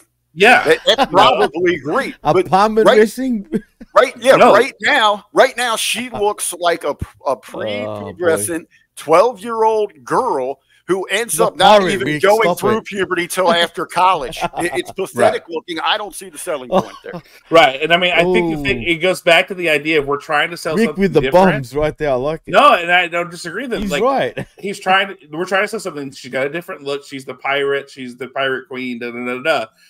Everybody Does she loves look One like Piece. that? She doesn't right now, John, at all. But I understand that, but that's what worked, and that's what made her really great. And then you How watch good her. was she pre-WWE now on her last run in Joshi Pro and whatnot? I mean, she was awesome during that time, dude. But again, vicious too. Again, it's smaller crowds. It's a smaller ring. You're able to do more with it with what she has. And obviously, there's a comfort level over there that she doesn't have when she's in a WWE ring. You know, and that's the whole point. But it's like, hey, we can't let this person who was associated with our brand, who is Japanese, go to what if AEW picks him up? Like, to me, this felt like she never did a run there, so yeah, and that's what I'm saying, because everybody remembered her from WWE, and let's keep her from going to AEW. She left on good terms too. She pretty much said that one day she will return, but she just wanted some time at home. But she is again. You know, hey, we want to do something with Asuka. We want to do something with Io. So let's bring in Kairi and let's just make this lazy work. booking. They don't know what to do with her yet, so let's just pair her up with all the other Japanese girls. That's all it is. That's typical WWE. That's Bruce Pritchard probably putting them together. To be honest, but I think it's also a way to go, hey, let's tell a story of where we isolate Bayley, right? Like Bayley has screwed over Asuka. Right. Bayley has screwed over, Kairi Sane. So who says it wouldn't happen with Io Sky? Let's turn the tables on Bayley, right? Bayley has screwed so many people lately. Let's do that and maybe turn her babyface because they feel she needs a refresh or something. I don't know. I don't think she needs a refresh. I mean, what do you do with her as a babyface? Is she going to become the hugger again, though? I don't know. Look, Jimmy, it goes to that question, like, what were they going to do with Becky? And then she becomes this man character because of the Survivor Series where Nia Snax punches her in the face and makes her bleed. John. I know she's not, but I'm just saying, like, what was Becky Lynch until that moment? Like, right? You know, well, she can thank Nia Jax for making her. Let's be real. I know it was unintentional. I know, and I'm agreeing with you. I'm saying the same thing. That's all it was. She got lucky, but in saying that, right before that Nia Jax punch, whatever it was, to her nose, and you know the t-shirts came out. If you remember, right before that, her and Cha were feuding, and she was starting to get over even as a heel. Right before the Nia Jax thing, but the Nia Jax punch is what got her right over the top. And then of course we saw that play out a couple weeks ago when Nia Jax said, "Hey, I remember when I broke your nose," and Becky says, "Yeah, I remember when you got fired and I became the man." I think that's what they're wanting with something like this, but it's just not going to become the same thing. What do we turn Bayley into? I don't know. That's kind of the thing. Is I know people are like, "Hey, let's turn her back babyface." Okay, but what are we going to do? She's not going to be the hugger. No, what does she become? She's too old to be that character now, if that makes sense. Well, and I mean, the style is just not there. It's just not there. Her look is not even the same. It just wouldn't go. She was a lot skinnier when she was the hugger, man. I mean, big time. I was looking at old pics earlier because I was saying to Dee, my significant other, that she's like, she hasn't put on that much weight. I go, bullshit. She's put on heaps of weight. And then I was showing her those pics, man. She's put on weight, and that's not a bad thing because I think she still looks great, right? But there's a huge, huge difference to that Bayley. Ever since she done her knee, that's where she just caked it on, man. Literally caked it on. We'll see. Like, I don't know. But again, this is just, hey, we need to get these people on the show. This is an easy way to do it. But it's not very good. But after this, we have Bobby Lashley versus Butch. And this stemmed from last week after the match that Butch and Ridge had, where Ridge walked out on him. Butch was trying to talk. Bobby Lashley walks in and started talking to the interviewer. And Butch like, "Hey, don't interrupt me. Don't disrespect me." And he goes, "Hey, maybe you need to make a name for yourself before you talk to me that way." And then we see it play out before the match. Bobby goes, "Hey, I said make a name for yourself, but this isn't the way to do it because I'm going to break you." And I love that, man. When it was great. It was great. I enjoyed it. So we have this match where Bobby Lashley and that's what he said. He's going to start to talk, and people start chanting his name. He goes, "That's a name." I don't like that he did that though, because you're not selling the heel job. No, I love that they cheat him because I love Bobby too, regardless. You know, like the old saying goes, you cannot be a tweener, in my opinion, unless you're over, right? You can't be a tweener. You can't be. If you're over, you can do whatever you want. You can be the heel, you can be the face, you can be a tweener because you're over. The fans are going to cheer you anyway. And he's kind of one of those guys. But the thing is, he's trying to be a heel, and he played up on it that he's popular. Like, he shouldn't do that. You know what I mean? Because poor Butch, man. I mean, Butch right now just seems like he's floundering. And he looked like he absolutely got a beating from Lashley in this match. I mean, seriously, dude. It was pretty stiff. But that's right. That's exactly. You know, that's his. He's their Darby Allin. He's WWE's Darby Allin in a way, dude. With the way he takes some bumps. Yeah, you know, I mean, but Rick, what about you? What do you feel like? Was this an interesting way for Butch to kind of step out? And they said this is his first singles match. So is this an interesting way to start off your first singles match in a match with Bobby Lashley? And do you feel Jimmy said he didn't like that, acknowledging the crowd. Do you feel like, or did you like that aspect of Bobby and his character? I think when you look at what Lashley is doing now, he's talking about his pedigree, his resume, that he is on that next level. So for even playing the heel, inside of that, it's an ego thing. He knows it is. You're right. I was going to say that too. Acknowledge him. That's why he is playing to that there. The match itself, not really much here. I did like that they let Butch show some fire. He got some stuff in there. I wasn't going to be completely surprised if he just got squashed here. But I like the bigger picture. They're being very forward with it to try to get some fans excited within the finding yourself, making your name, and slow burn towards the return of Pete Dunne. And once we make that trip with him and we go through those trials and tribulations, and he finally said, "You know what? I rolled with these guys. I took on the little brother role. I took the nickname of Butch, but it is time once again for Pete Dunne to shine. Then you're going to have him over. You're going to have a pop, the nostalgia pop for those that remember him. And hopefully in telling this story and the journey to get back to Pete Dunne, that the newer fans, those that weren't familiar with him, that didn't see his work overseas or see him in NXT, that they can get on that bandwagon and enjoy what we're seeing is I would say the evolution, but the re-evolution, the return of what he once was and what the fans love so much. But and the thing is, Rick, oh, sorry. Yeah. Go for it, John. Mike, I like having the ultimate mountain there because if you start him with someone less, you're expecting him to have a better performance. Going out there and just getting put down and almost cut in two by that spear is ultimately fine. Yeah, and I agree. That's where I agree with you, Rick. It's part of that story of breaking Butch, for lack of a better phrase. To where I like the term breaking Butch. Breaking Butch. Yeah. There you go. Look, that is actually a good one, John. That's true. But the thing is, what's the difference between Butch right now and Pete Dunne? There's no difference. Really, there isn't. That's what I don't like about it. What's the big deal of him becoming Pete Dunne when he's the same guy? Nothing's different about it. I think you could do an attitude. I think there's some subtleties in there. Yeah. Yeah, the previous Butch, before he started, now he's wrestling like he's Pete Dunne again, right? He is. He's got the same shit he's wearing what Pete Dunne did. But before that, he was wearing, the suspenders, the slacks. That was Butch, technically, right?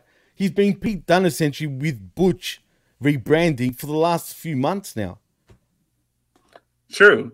But, media emphasis breaking Butch sounds like a lesbian porno. But we all know that The Rock can turn a lesbian straight because Rock beats scissors. Yeah. I'm in this week. Yeah. Daddy ass. And AEW. Dad but I think this is again it reminds people who Bobby Lashley is, because again we've seen Bobby Lashley for weeks in a suit talking to B-Fab and everything like that. That's true. So it gives us a reminder that Bobby's a badass, but it also, like we said, it helps tell that story that Butch, even though he's in a singles route, maybe he needs to change of direction, because he talked about it. I haven't seen Sheamus in months. I don't know what's going on with Ridge. Yeah. What's happening, man? Like, I've heard Ridge is in line for a push, whatever that means. Dirt sheets, not me. Just saying. I don't see it though. I like that it wasn't like Ridge came in and interfered with this match. That Butch just got his ass handed to him, and maybe this is the direction they're going to go forward. He's just, I'm going to go. You go your route. I'm going to go mine. We had our time. Cool, moving forward. And that's what I want to do with this, because this was just a fancy squash match. We had that. Yeah, it was. We had the backstage segment where. Go ahead. Hold on a minute here. A lot of people are asking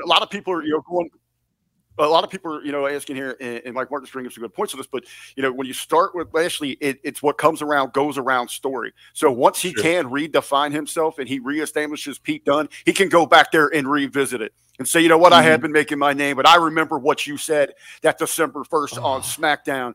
That if I was going to try to make my name against you, I'd be broken.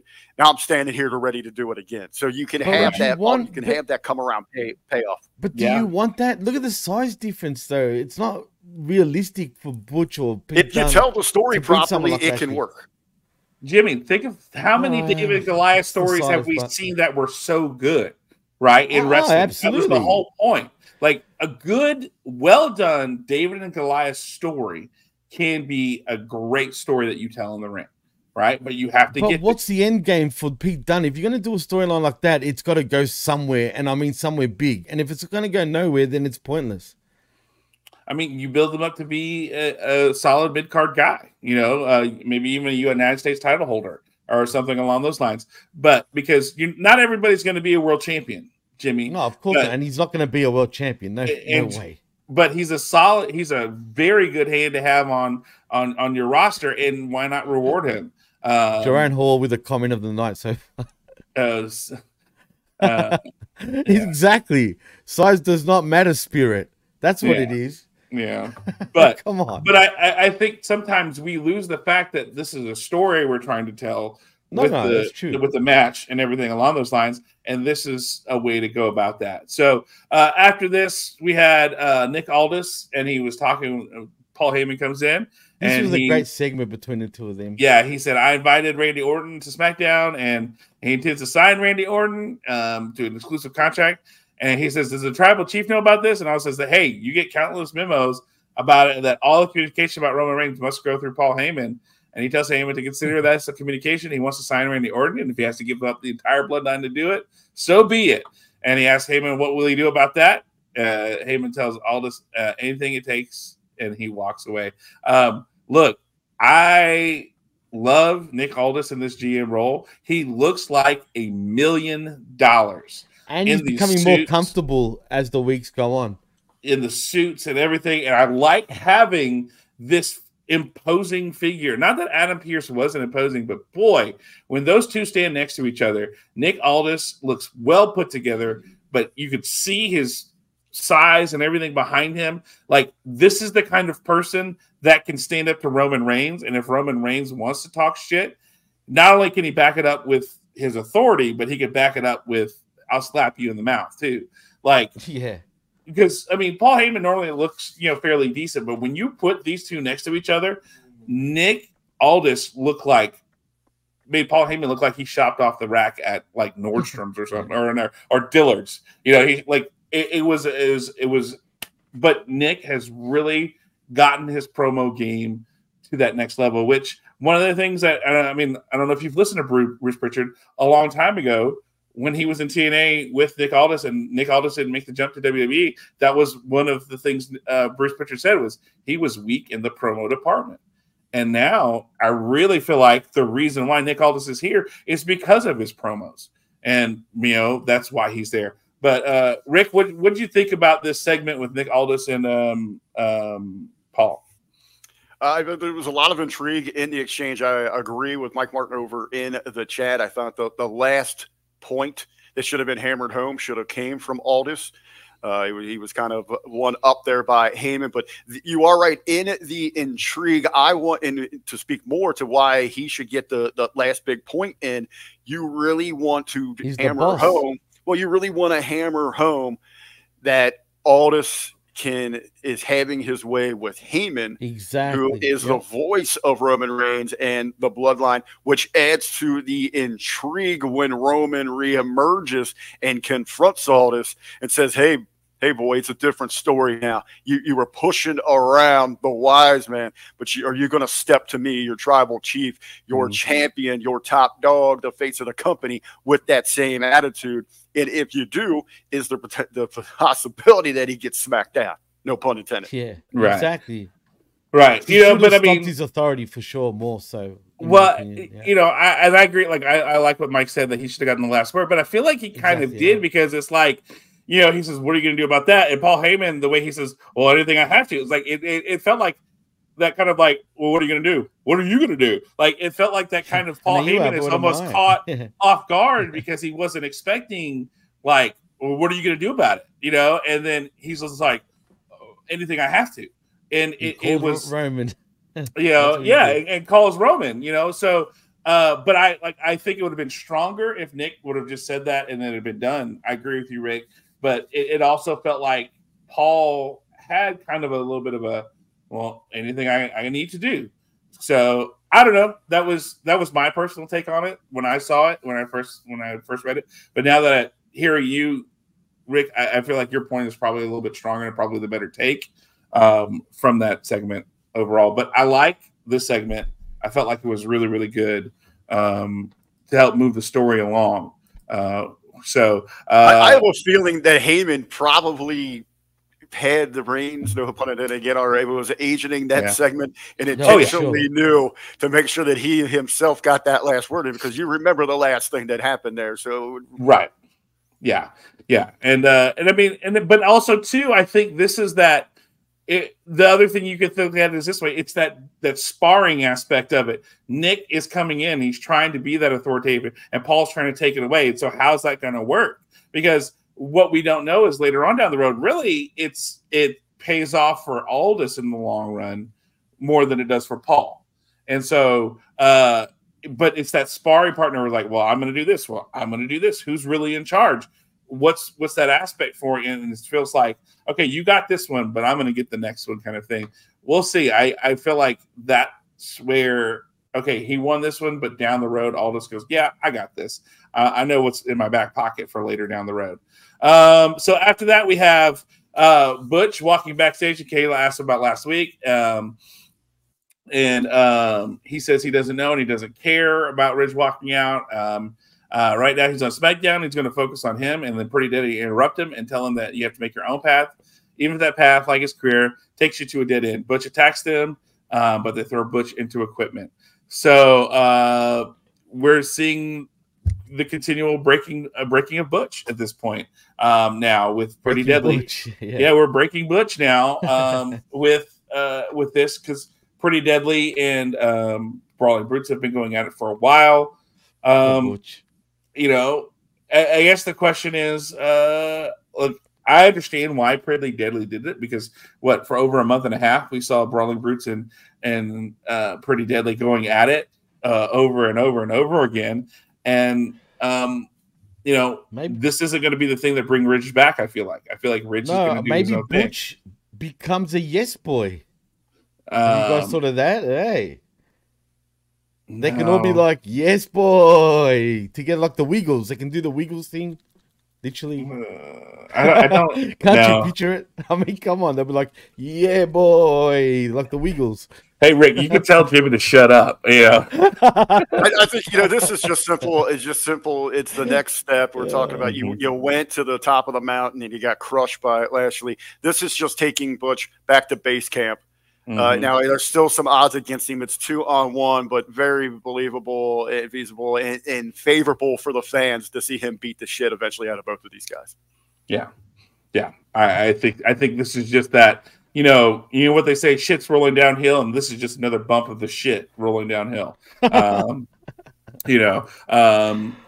I think that's what it is.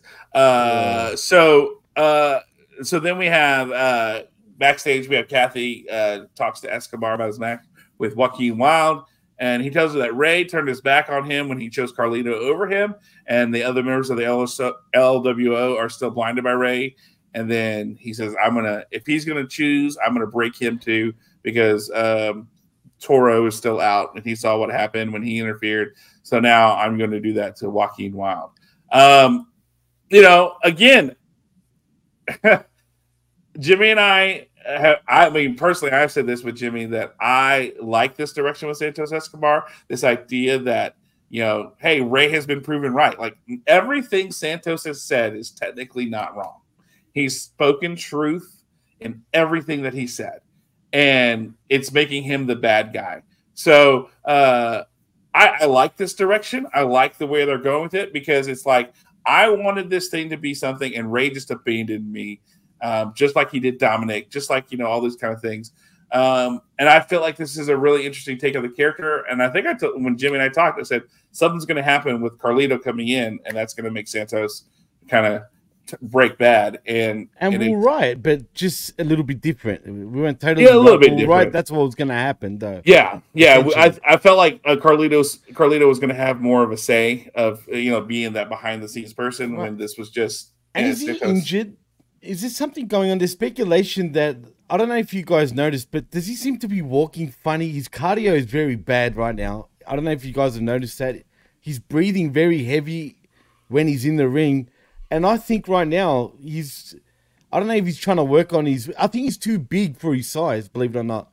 Too muscular for what he needs to do in the ring. And I think right now he's gone off to maybe lean out a little bit, because it's a little odd with the Carlito deal and even with Santos right now. You can't have Ray and Carlito per se kayfabe being injured. Do you know what I mean? It's a bit weird. Well, Carlito, I think I talked about this before, and I forget with who. I said when he came back, he looked like he was struggling, physically. Do you think it could be a heart problem even? I mean, I don't know. But Rick, did you get that feeling that he was, like, from what you've seen from Carlito, that he was moving in a way that he looked hurt or looked? Yeah, if you pay notice, not Rick, 100%, you'll notice that he's a bit off. I would. if there was something major going on, especially if you're mentioning like a heartworm or something like that, that medical team is going to, they would completely just remove him from the scenario. And that's exactly what's happened. Well, but no, he's still present. You know, they're still playing towards it. You know, one of my biggest things is that I took away from this thing, and you're talking about, you know, he's telling the truth and all that. Where he falls into the heel category is he is doubting the mentorship, the wisdom of Rey Mysterio, and he is manipulating some of the facts or truths that, you know, that he's out there proclaiming. Right. But yeah, I have in my notes from last night, you know, I can't remember another time, definitely, you know, in recent years, where the heel is fighting such an incredible numbers game. I mean, there's still 5, you know, you throw in Zelina, there's 5 members of the LWO versus the heel. 5, you know, it's so I would say with the injuries and picking individuals off, it's to even those you know, the heel taking them out. So it's not this constant numbers game against them. We're so used to seeing, you know, the baby trying to overcome the odds, not the other way around. Right. And this is what a heel would do. He'd be strategic and start taking people out to give him the advantage. Unlike a babyface, he'll just like fight fair to do everything. I mean, that's been the whole bit. Like, what is it? With Rey, he jumped him and then he hurt his knee. With Carlito, he jumped him when he wasn't looking and, you know, hurt his shoulder. You know, he tried to do that with Dragon Lee last night after the match because, shocker, he beat Joaquin Wilde, DJZ, who is not even Hispanic. He's Filipino. He's Filipino, right? And he was wearing a baby bib when he was coming to the ring, John. What the hell, bro? Yeah, I don't know. That was weird, man. The Filipinos are the Hispanics of the Asian culture, by the way. No, I'm talking about Santos. Did you see what he was wearing, man? Yeah, no. Rick's reaction made me laugh. yeah. But no, because I was actually talking about Santos, but he was a baby bib, man. That's not what you wear, man. What the hell? Well, no, it's essentially a shirt that he just completely cut everything off. So just the front. Look, I don't know. He's wanting to show how big he is, so he made himself look bigger. But no, that's what he did. That was the whole aesthetic, you know. Right. And so, gave me baby vibes, bro. I'm not gonna lie. That's what I thought of straight away. And I mean, and Todd Brantley brings up an interesting question. Comment King. That should change if they bring up Angel and Humberto to NXT, and maybe he joined. That would make sense. I'd like that. He joins Santos from the new familia. You know, or the new Legado, maybe. Or Legado, yeah. You know, Del Fantasma. Yeah, Del Fantasma. So, you know, I don't know, but I really feel like this is it's a good storyline. It's something we haven't seen in a long time with a heel. One, a heel who's kind of telling the truth from his perspective, and two, he's being strategic in how he goes about taking out the baby faces, so that he can have that numbers advantage. And really, he's the one that kind of got screwed, right? When you think about it, due to Carlito's manipulation. But see, I feel like the end game is still going to be Carlito and Santos Escobar somehow winding together here. And this was all a plot to take down Rey. Because my issue is, right, if you go by the normal, you know, black and white wrestling booking 101, you think that Santos in the end is going to lose to Rey Mysterio and he gets, you know, his flowers for beating Santos and everyone's happy. Do you know what I mean? That's too easy though. So I think it's going to go deeper. Somehow we're going to hear about Carlito and Escobar somehow manipulated the whole situation so they have, you know, their LWO eventually. That's interesting, Jimmy, because maybe that's why Carlito's playing this injury game, so they don't have to physically assault one another. Exactly, they haven't touched each other really, right? I mean, when you think about it, maybe that's the master plan inside. You know, they're just destroying it from within like that. Yeah, and I'm hoping that's the case. or this is just the, you know, Santos views himself as, like he says, I founded this. I did this, and now I have to break it because, you know, it's not what I wanted it to be. This is not what I expected or what I had, right. And so it's up to me to break it. And he said to snap them out of this worship of Rey Mysterio and how he abandoned me and everything along those lines. They're going to continue to be blinded by him and his legendary status. Then I must break him. You know, I mean, it's and he's the one because I made this, so I'm the one who's going to have to break it. So it's a very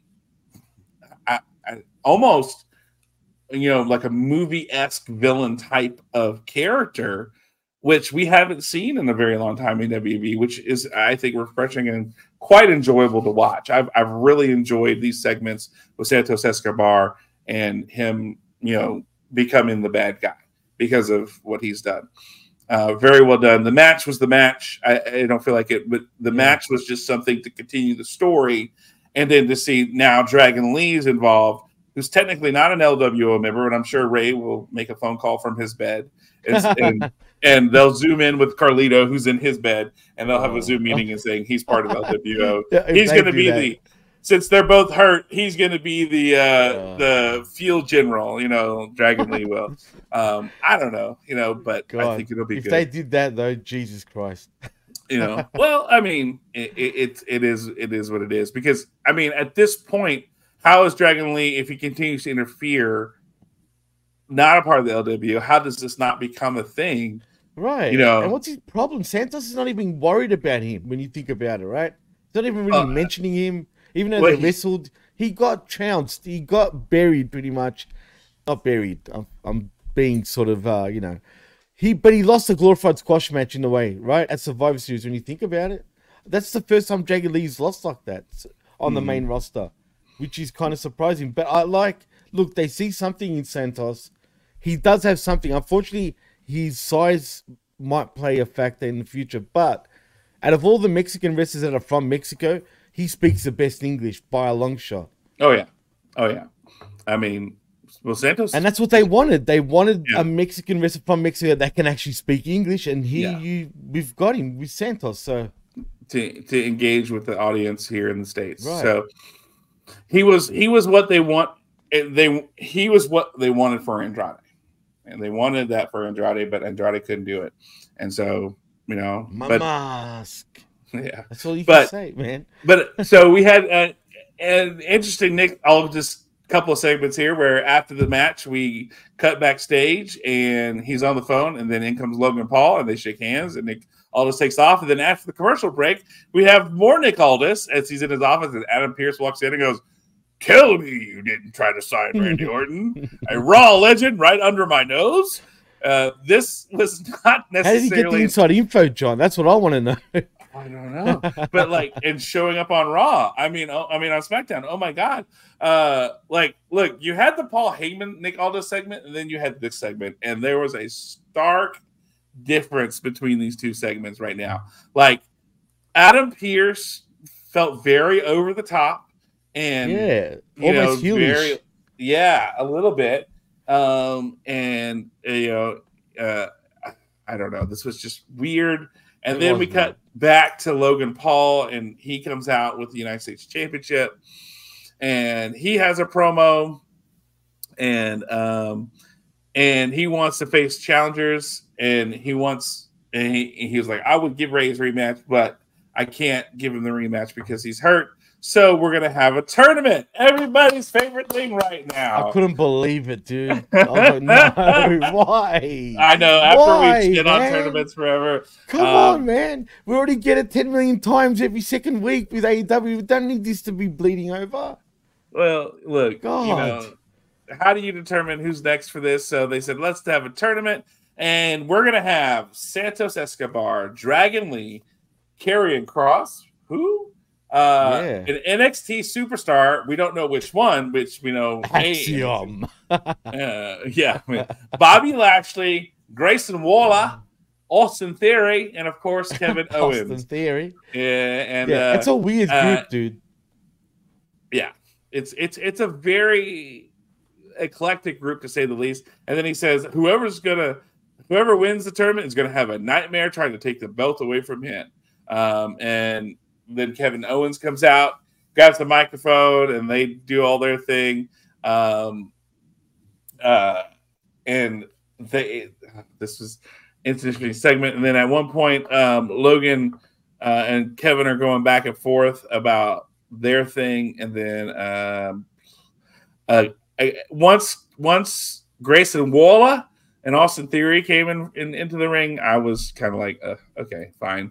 At least we got Kevin Owens punching Austin Theory in the face again, and dropping him with one shot, which I love. I'm very on board with that. I think it's a good running bit. Keep that bit going. I'm down for it 100%. But this is too long of a segment. To lead up to the fact that we're going to have a Kevin Owens Grayson Waller match.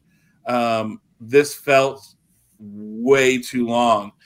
Rick, what did you feel? Was this too long of a segment? Just right for what they needed, or we had to have Logan Paul on the show, I guess, because we needed the ratings. But what did you think about the segment? Well, we break down exactly what this is. Absolutely, segment ran a little too long. Cut this thing maybe 75 in half, whatever the case might be. It really would have been a home run there. Even with Paul on commentary, he had some great zingers there, but he kept going to the fat ass well too many times there. The first few kind of funny pop, but he had to keep playing that up. The tournament itself, here's what that screams. We don't have Logan Paul locked into enough dates because we don't have another premium live until the Rumble. That's 8 weeks away. We need something to fill airtime to build towards his match at that PLE. So immediately, you've already given us away what we kind of want. The intrigue is with Kevin Owens. All we're going to get is fluffer tournament matches. And we've got some big names that could be used elsewhere that are being included in this thing. Yay, lowest common denominator booking, going with the tournament to get an eventual payoff that it has some intrigue with Kevin Owens and Paul, but in a roundabout way, by the time we get there, you're going to kill all the interest in it. Yeah. And that's the problem, because AEW does it not because they need to get somewhere like Logan Paul here, like you said, who's probably hasn't signed up for enough dates, so they're trying to go the roundabout way of getting there and buy time. Whereas AEW does it the opposite. They don't even know what they're doing. They're just doing it because they don't know how to move forward. Do you know what I mean? That's the difference. In WWE, they're using this tournament as a time filler. They have got to fill airtime with some intrigue. Right. That's why they're using theirs. The opposite is at AEW. Tony Khan firmly believes that's what people want to tune in for, is the movesets and in-ring work. Screaming at they're invested in all these tournaments. Yeah. Every week we're all screaming about tournaments. I'm not lying. We are, because we've had enough. No more tournaments, please. But here's the problem. Nothing. You say you don't have anybody available. What the hell's Bobby Lashley? I know that's another issue. John's right on that one. Why are we not having Bobby Lashley say, you know what, Logan, I'm glad you have that title, but it's time to make that title great again with me. He should run through the whole freaking competition right now, John. He shouldn't even have to. He should be next man up and making Logan Paul defend that on a SmackDown like in 4 weeks' time. Have a mini pay-per-view SmackDown kind of event before we get to the Rumble, and along those lines to go, hey, this is who you're fighting. This is the man. You talk about being a prize fighter. Well, I was a prize fighter. I fought in MMA. I was undefeated. You fought chumps for a real life. I was a professional. Let's have this match. Let's go. I'm going to show you what a real fighter's about. You have Bobby Lashley right there. I know, and it writes itself. You don't even have to think hard for Bobby Lashley. Literally, it's Lashley. It writes itself. I don't know what's going on with that, John. Why have they done this to him the last few months? Really, when you think about it, it's strange, dude. And you just go back on Logan Paul. Logan Paul has fought the MMA guys. He's boxed. He's boxed all these various people. He goes, okay, well, you've never wrestled me, and I have done all those things and more, and I'm undefeated in professional fighting, and I've held that belt, and I've made it what it is. Let's go. You like challenges? Here's a challenge right here. We don't need a goddamn tournament to do it. We have Bobby Lashley who could do that right there, and I don't understand it. Neither do I, man. But I look. You had to sell this in some way, shape, or form. Having Grayson Waller and Austin Theory come out did not do anything for this. I will say this though: back half of it gone.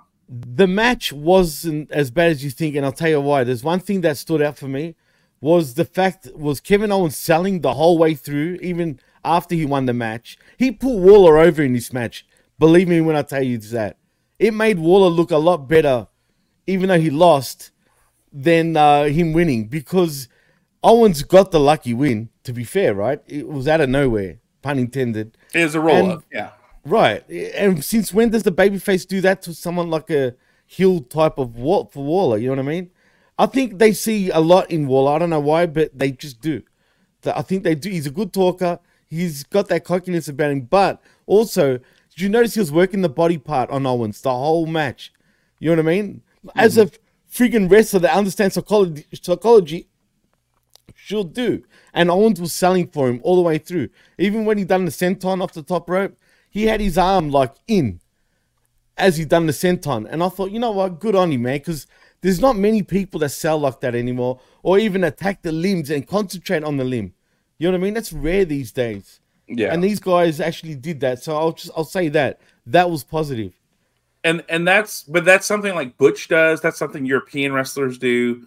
And so, which is what's not something American wrestlers we see normally, is that body part focus and isolation. But why? That's weird in itself. Because as Americans, we want to see the giant suplex off the top rope and a falcon arrow into a da da da da da da. Like, I mean, like that's exciting. It's not exciting to watch a guy kick a guy in the like. Think about MMA matches. It used to be exciting, right? Yeah, right. You know, think about MMA matches where you just guys eat kicks, and then finally he can't stand anymore, and you know he's not a ground pounder. So then the guy gets him and he chokes him out, or they wrestle on the ground till it goes out. I mean, it's not exciting, but it's a win. It's a strategy, you know, that you go for it. So I really feel like the match was fine. I did not have a problem with the match. It was a lead up to the match that it made it feel like this match was going to be a big deal, because I know we were announcing the 8-man tournament and all that fun stuff, but there was a whole bunch of stuff that led into this for a match that was just a match. Like, it wasn't, this didn't even affect the tournament. This was not a tournament match. Yeah. This was just, hey, we've been having Kevin Owens and Austin Theory and Grayson Waller wrestle for the last 3 weeks. Let's just keep it going. We've had this giant promo. They're going to be in this 8-man tournament, but this isn't a tournament match. Yeah, right. We're going to wrestle. Exactly. This isn't a tournament match. Up? I don't know. But why that particular group of wrestlers? WWE's not known to just, I mean, they can be lazy, don't get me wrong, but usually they do something to have that group of wrestlers in this tournament. They didn't do anything. They just announced them. They didn't tell you why. It was just, here you are, bang. But Rick is right. We know why they're doing it. Yeah. So, you know, we've gone there. Then we have, we're not talking about CM Punk and his promo on Raw. Hey, I'm not here to make friends. I'm here to make money. Okay, cool. Which has now been meme-ified across the internet. Cool. That's the only reason. Yeah. That's the only time I saw that promo, is that I said, oh, because that was the white shirt he was wearing on Raw. So that's what he said on Raw. So hang on. I really hate to interrupt. Terrible timing, but your return box just came. Okay. Just so you know. Okay, thank you. If you need to go and get it, John, go for it. It's good. It's good. We're almost done because I got to get out of here soon anyway. Okay, so after that, we had we see Damage Control backstage before their match, and Dakota asked Bayley if she's cool, and she says she is, because they want Bayley to stay backstage when they go out for this match. Which, again, interesting story, interesting idea of, okay, what are we doing with Bayley? Continuing that intrigue of what's going on. I do like the intrigue part of Bayley being the odd person out, being asked to stay back, being kind of left out in the cold. She's the edge of Judgment Day. It's the Judgment Day angle with Edge all over again in many ways too, though. I know you said that every week, but still, it's a fun angle. It's a fun thing to do. This is a way to change the group without breaking up the group, right? Like, but do you think they will stay as Damage Control though, John? That's the thing. I don't know. Who cares? It's different. It's Japanese control after that. I mean, think about it. Judgment Day was going to be some mystical thing, and because they got rid of Edge, they've become who they are. And I feel like that's a change for the better in the long run. So at first, it lost its edge, pun intended.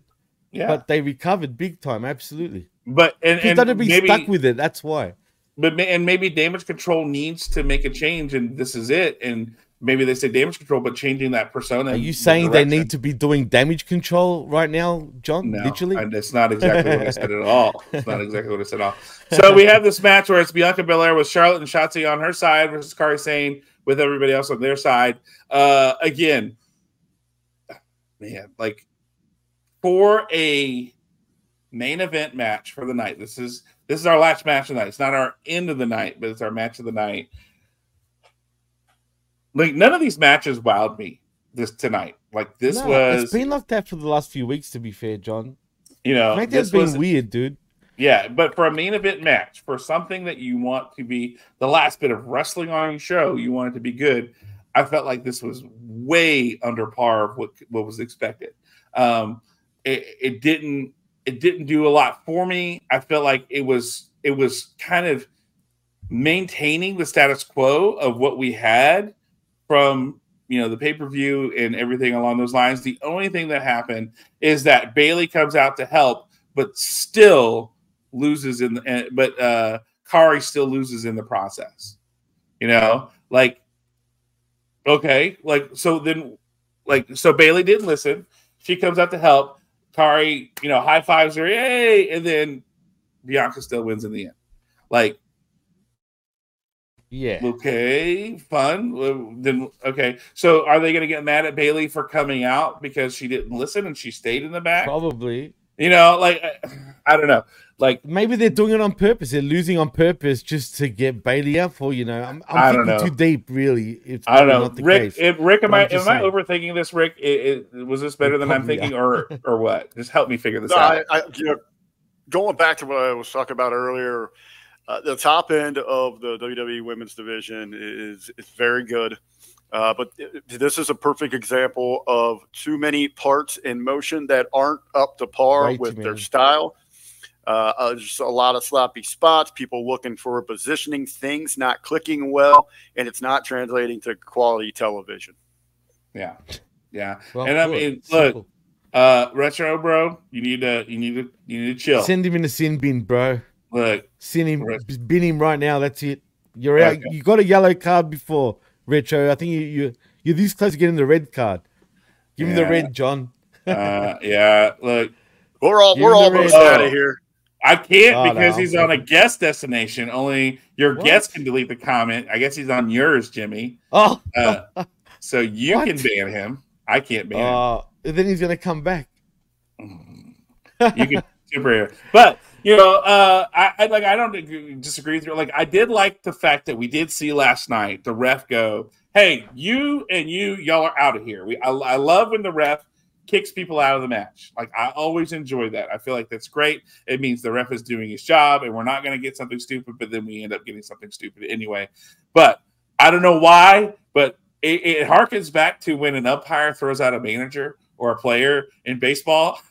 I just love it for some reason. I guess because I'm a chaos monkey at sometimes, especially when it's like, you know, which people don't understand. Like, if the moment, if you're a batter or a pitcher or a catcher, the moment you say something about balls and strikes to an umpire, you're gone.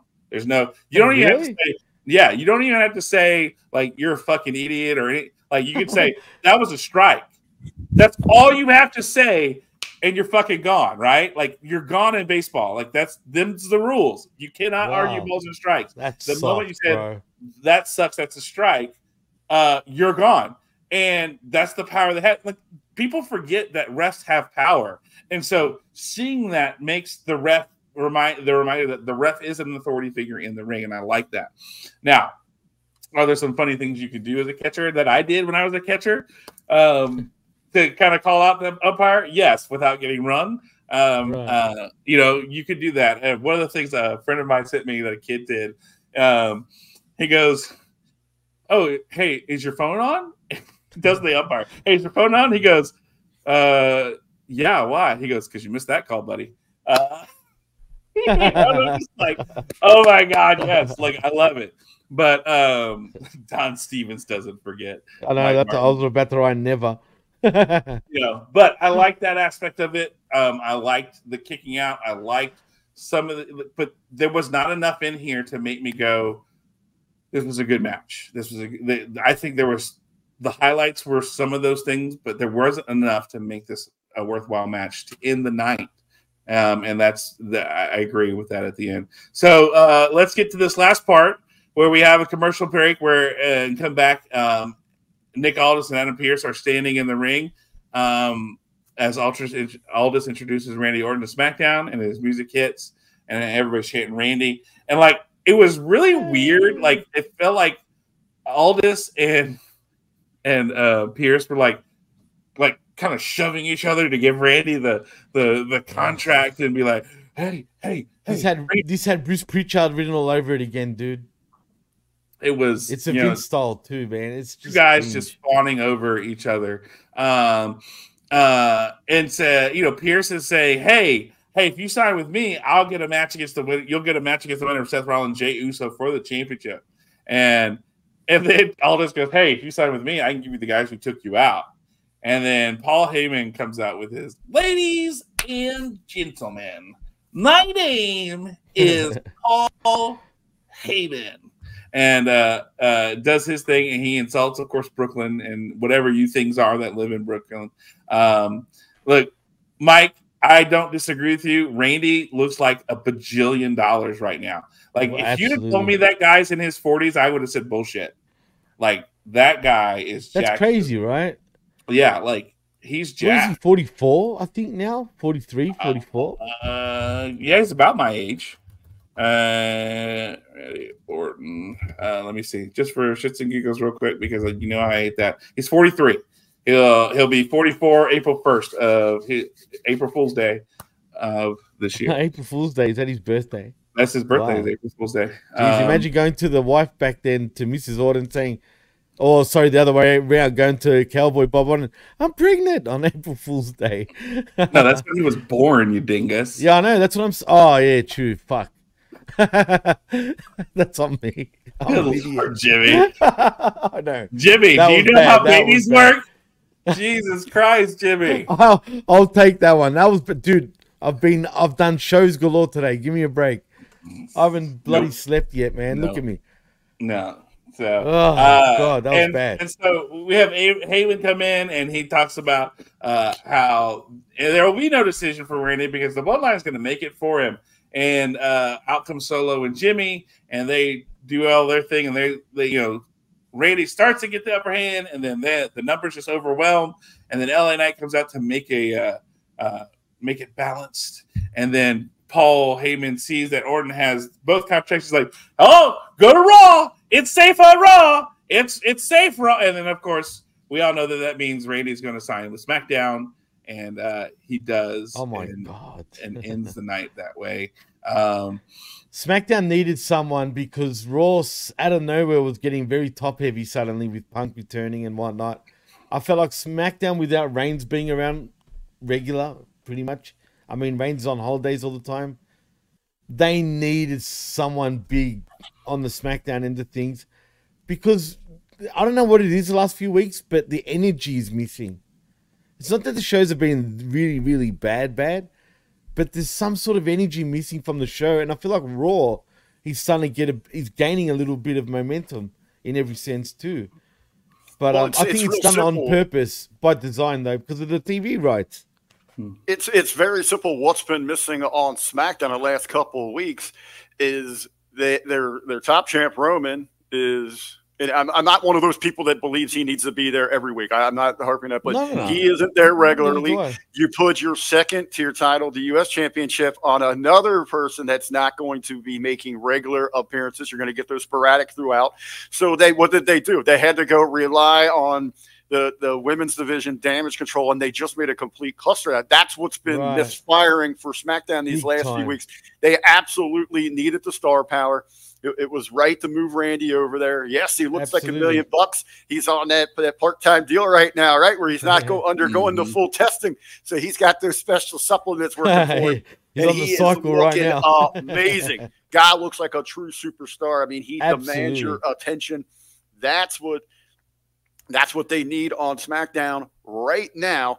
To kick this thing off, and even the segment earlier between the GMs, I absolutely, not the execution that we saw, but I love the idea, the concept of that, to have the two brands in a competition like that for these hot free agents. Screw the, haven't seen it in years. Screw the cheesy draft where, they switch people in and out. I'd love to see when deals come up, as we were talking about how the stories and the connections and the emotion in football and just professional sports, right, the off season, how excited do we get when we look at free agents, the trades and who's getting the deals and things like that.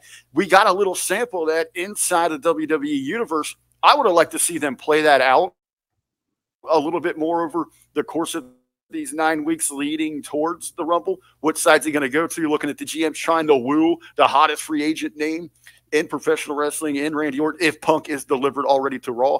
I would have been more interested in that, but they did make a right call here with Randy, firmly now that we know he's going to be with the Blue brand. Yeah.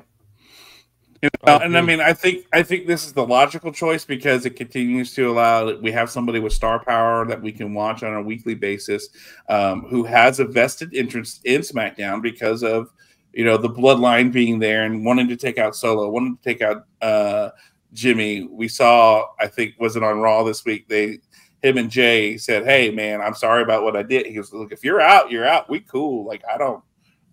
You do your thing, I'll do mine." And so I felt like that was the setup for him to be here on SmackDown with that purpose. Right. His ultimate purpose was to go after them. He remembers what happened, and he's out for vengeance. But he doesn't blame Jay though, because in other words, he was brainwashed. He can understand, and he says, "I saw what you've been doing these last few months. I saw that Cody brought you in. All of it." So that set everything up for tonight. To let's be honest, this was like the least suspenseful decision that was ever going to be made because we kind of set it up on Monday. Right. It was super obvious and everything along those lines. And then when it was even more obvious when Paul Heyman came out and said, "We're going to make that choice for you. It's going to be safe on Raw. Don't come here." So I don't know, but I feel like this is definitely the energy. Well, now it feels like in the arenas we have the energy because of Randy Orton and the noise and the sound that when everybody that song hits, everybody goes just absolutely nuts. The RKO being out of nowhere. Survivor Series, dude, really. But I mean, they went bananas last night. Punk level, yeah, they did. They went bananas last night, and that's what SmackDown needed for this moment to make this 2-hour show, which is going to be making its transition next year to USA.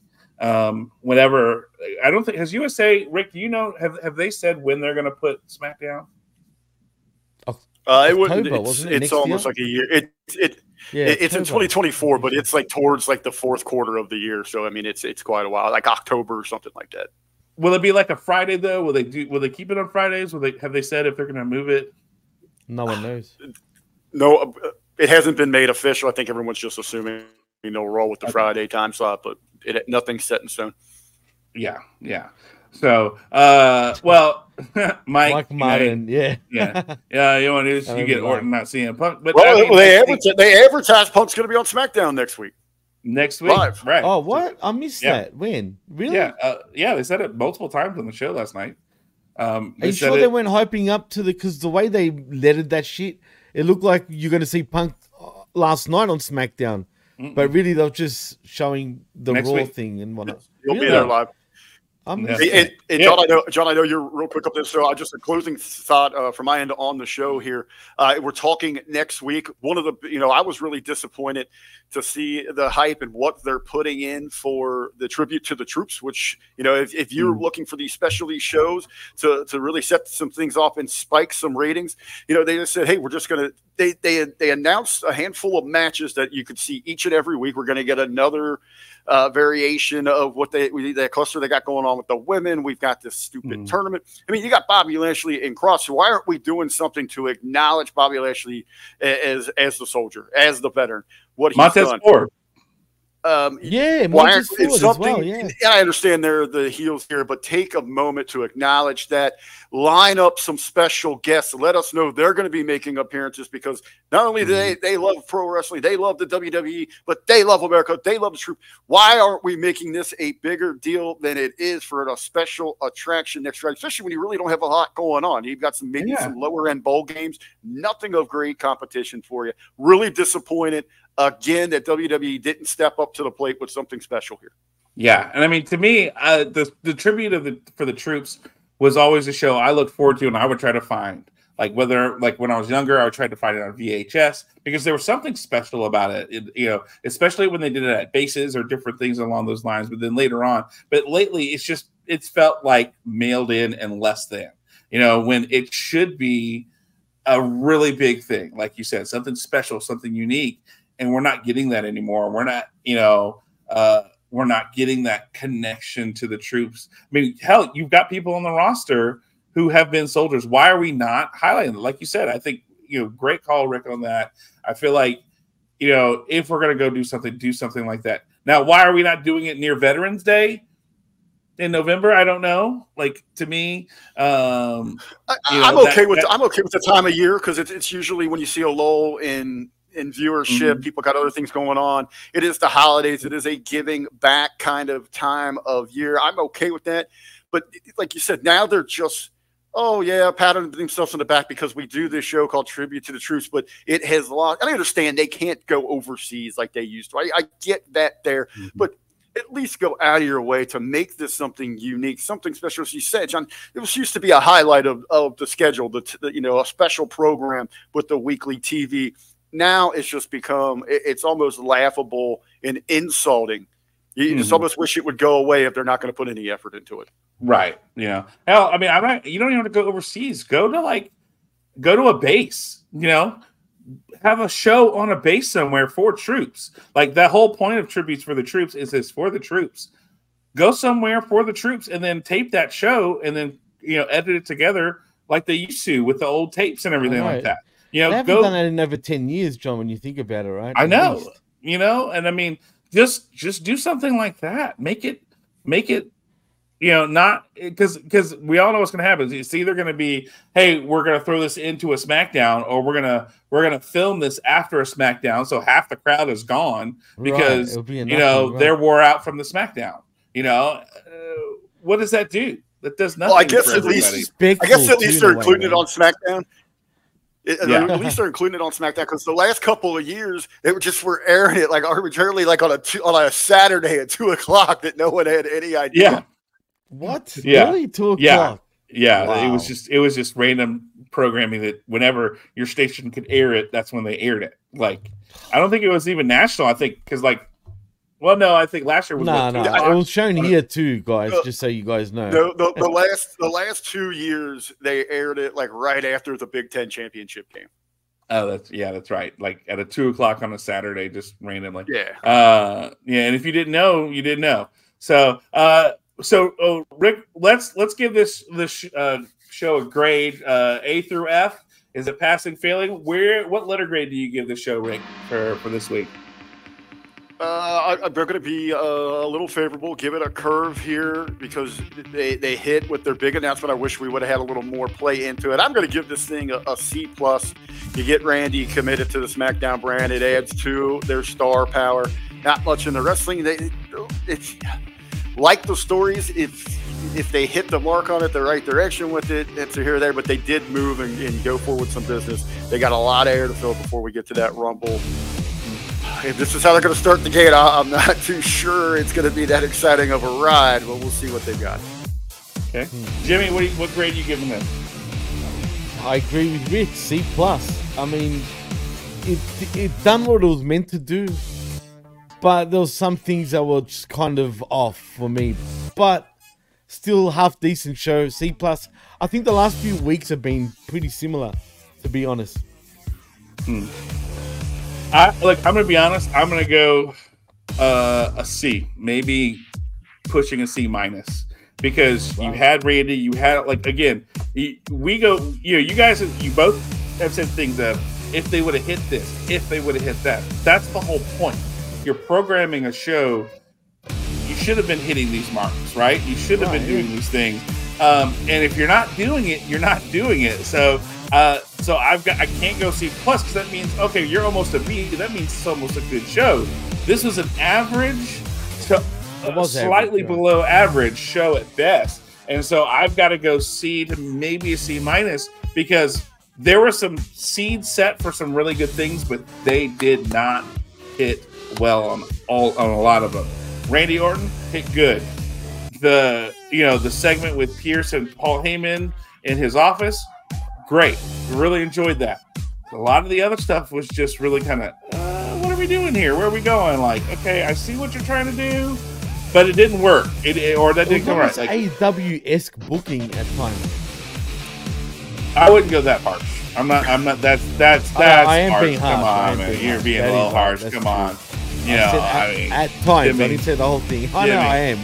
I'm the only thing that was close was the tournament thing, and then after we had just got done shitting on the tournament, and then here hopefully, it is. Instead of continental tournament, we get like country tournament. They just call it country.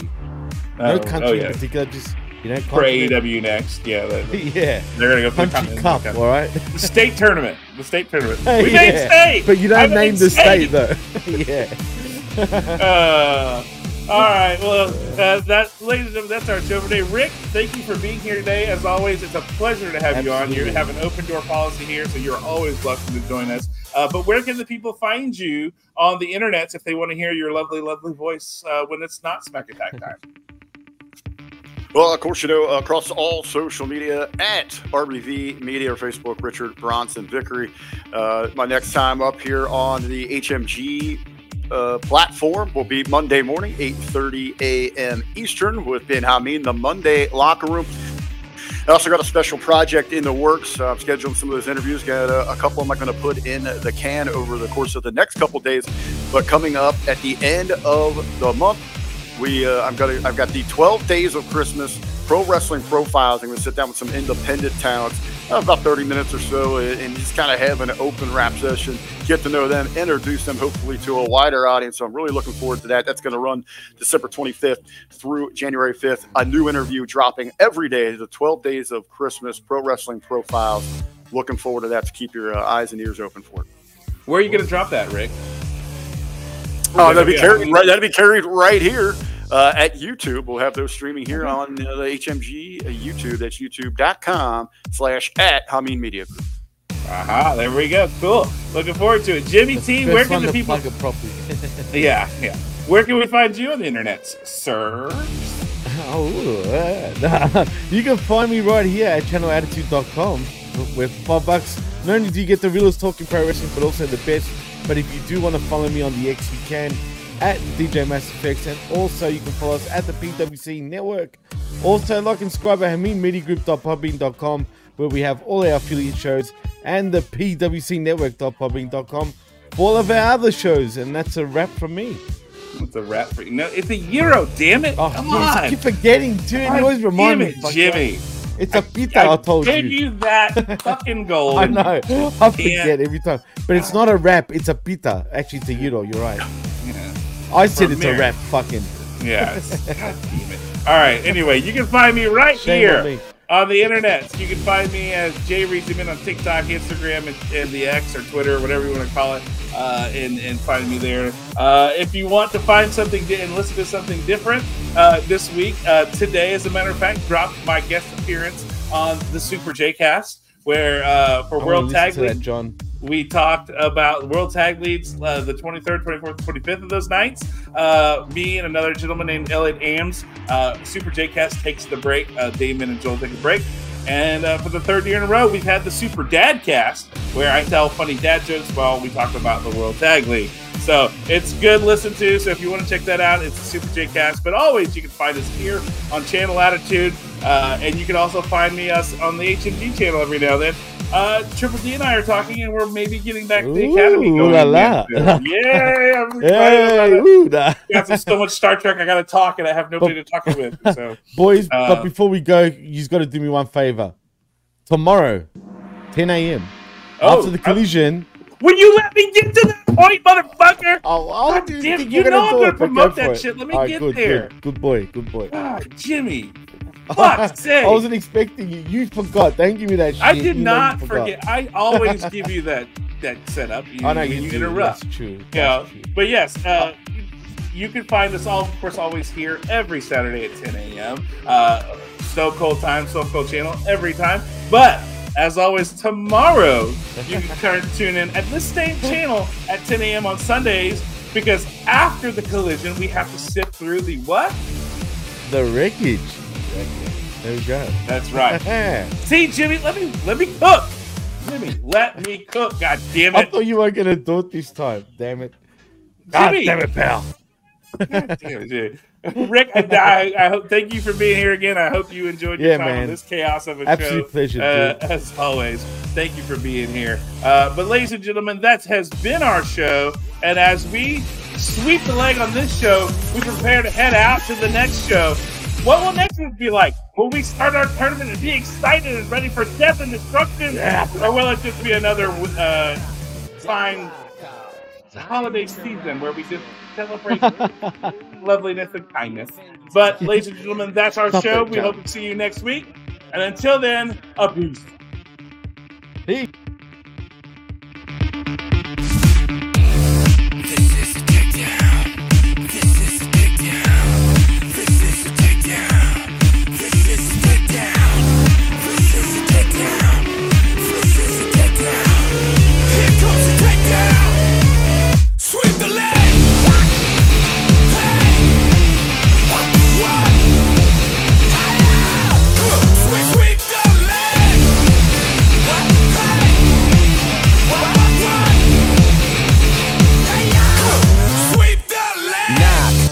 Block off. I ain't karate kidding.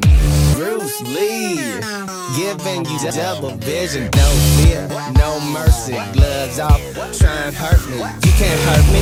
You can't hurt me. You can't hurt me. You can't stop me. You can't drop me. You can't block me. You can't break me. You can't shake me. Gonna make me. This is the takedown. This is the takedown. This is the takedown. This is the takedown. Sweep the leg.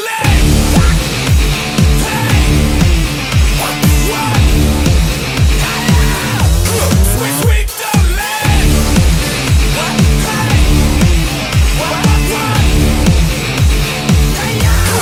Sweep the leg. High tech defense mechanism. Crane kick. I'm a lethal weapon, sensei. Dojo. Black belt, let's go, let's go, let's go, let's go. You can't stop me, you can't drop me, you can't block me. You can't break me, you can't shake me, gonna make me. This is the takedown, this is the takedown, this is the takedown, this is the takedown. Sweep the leg.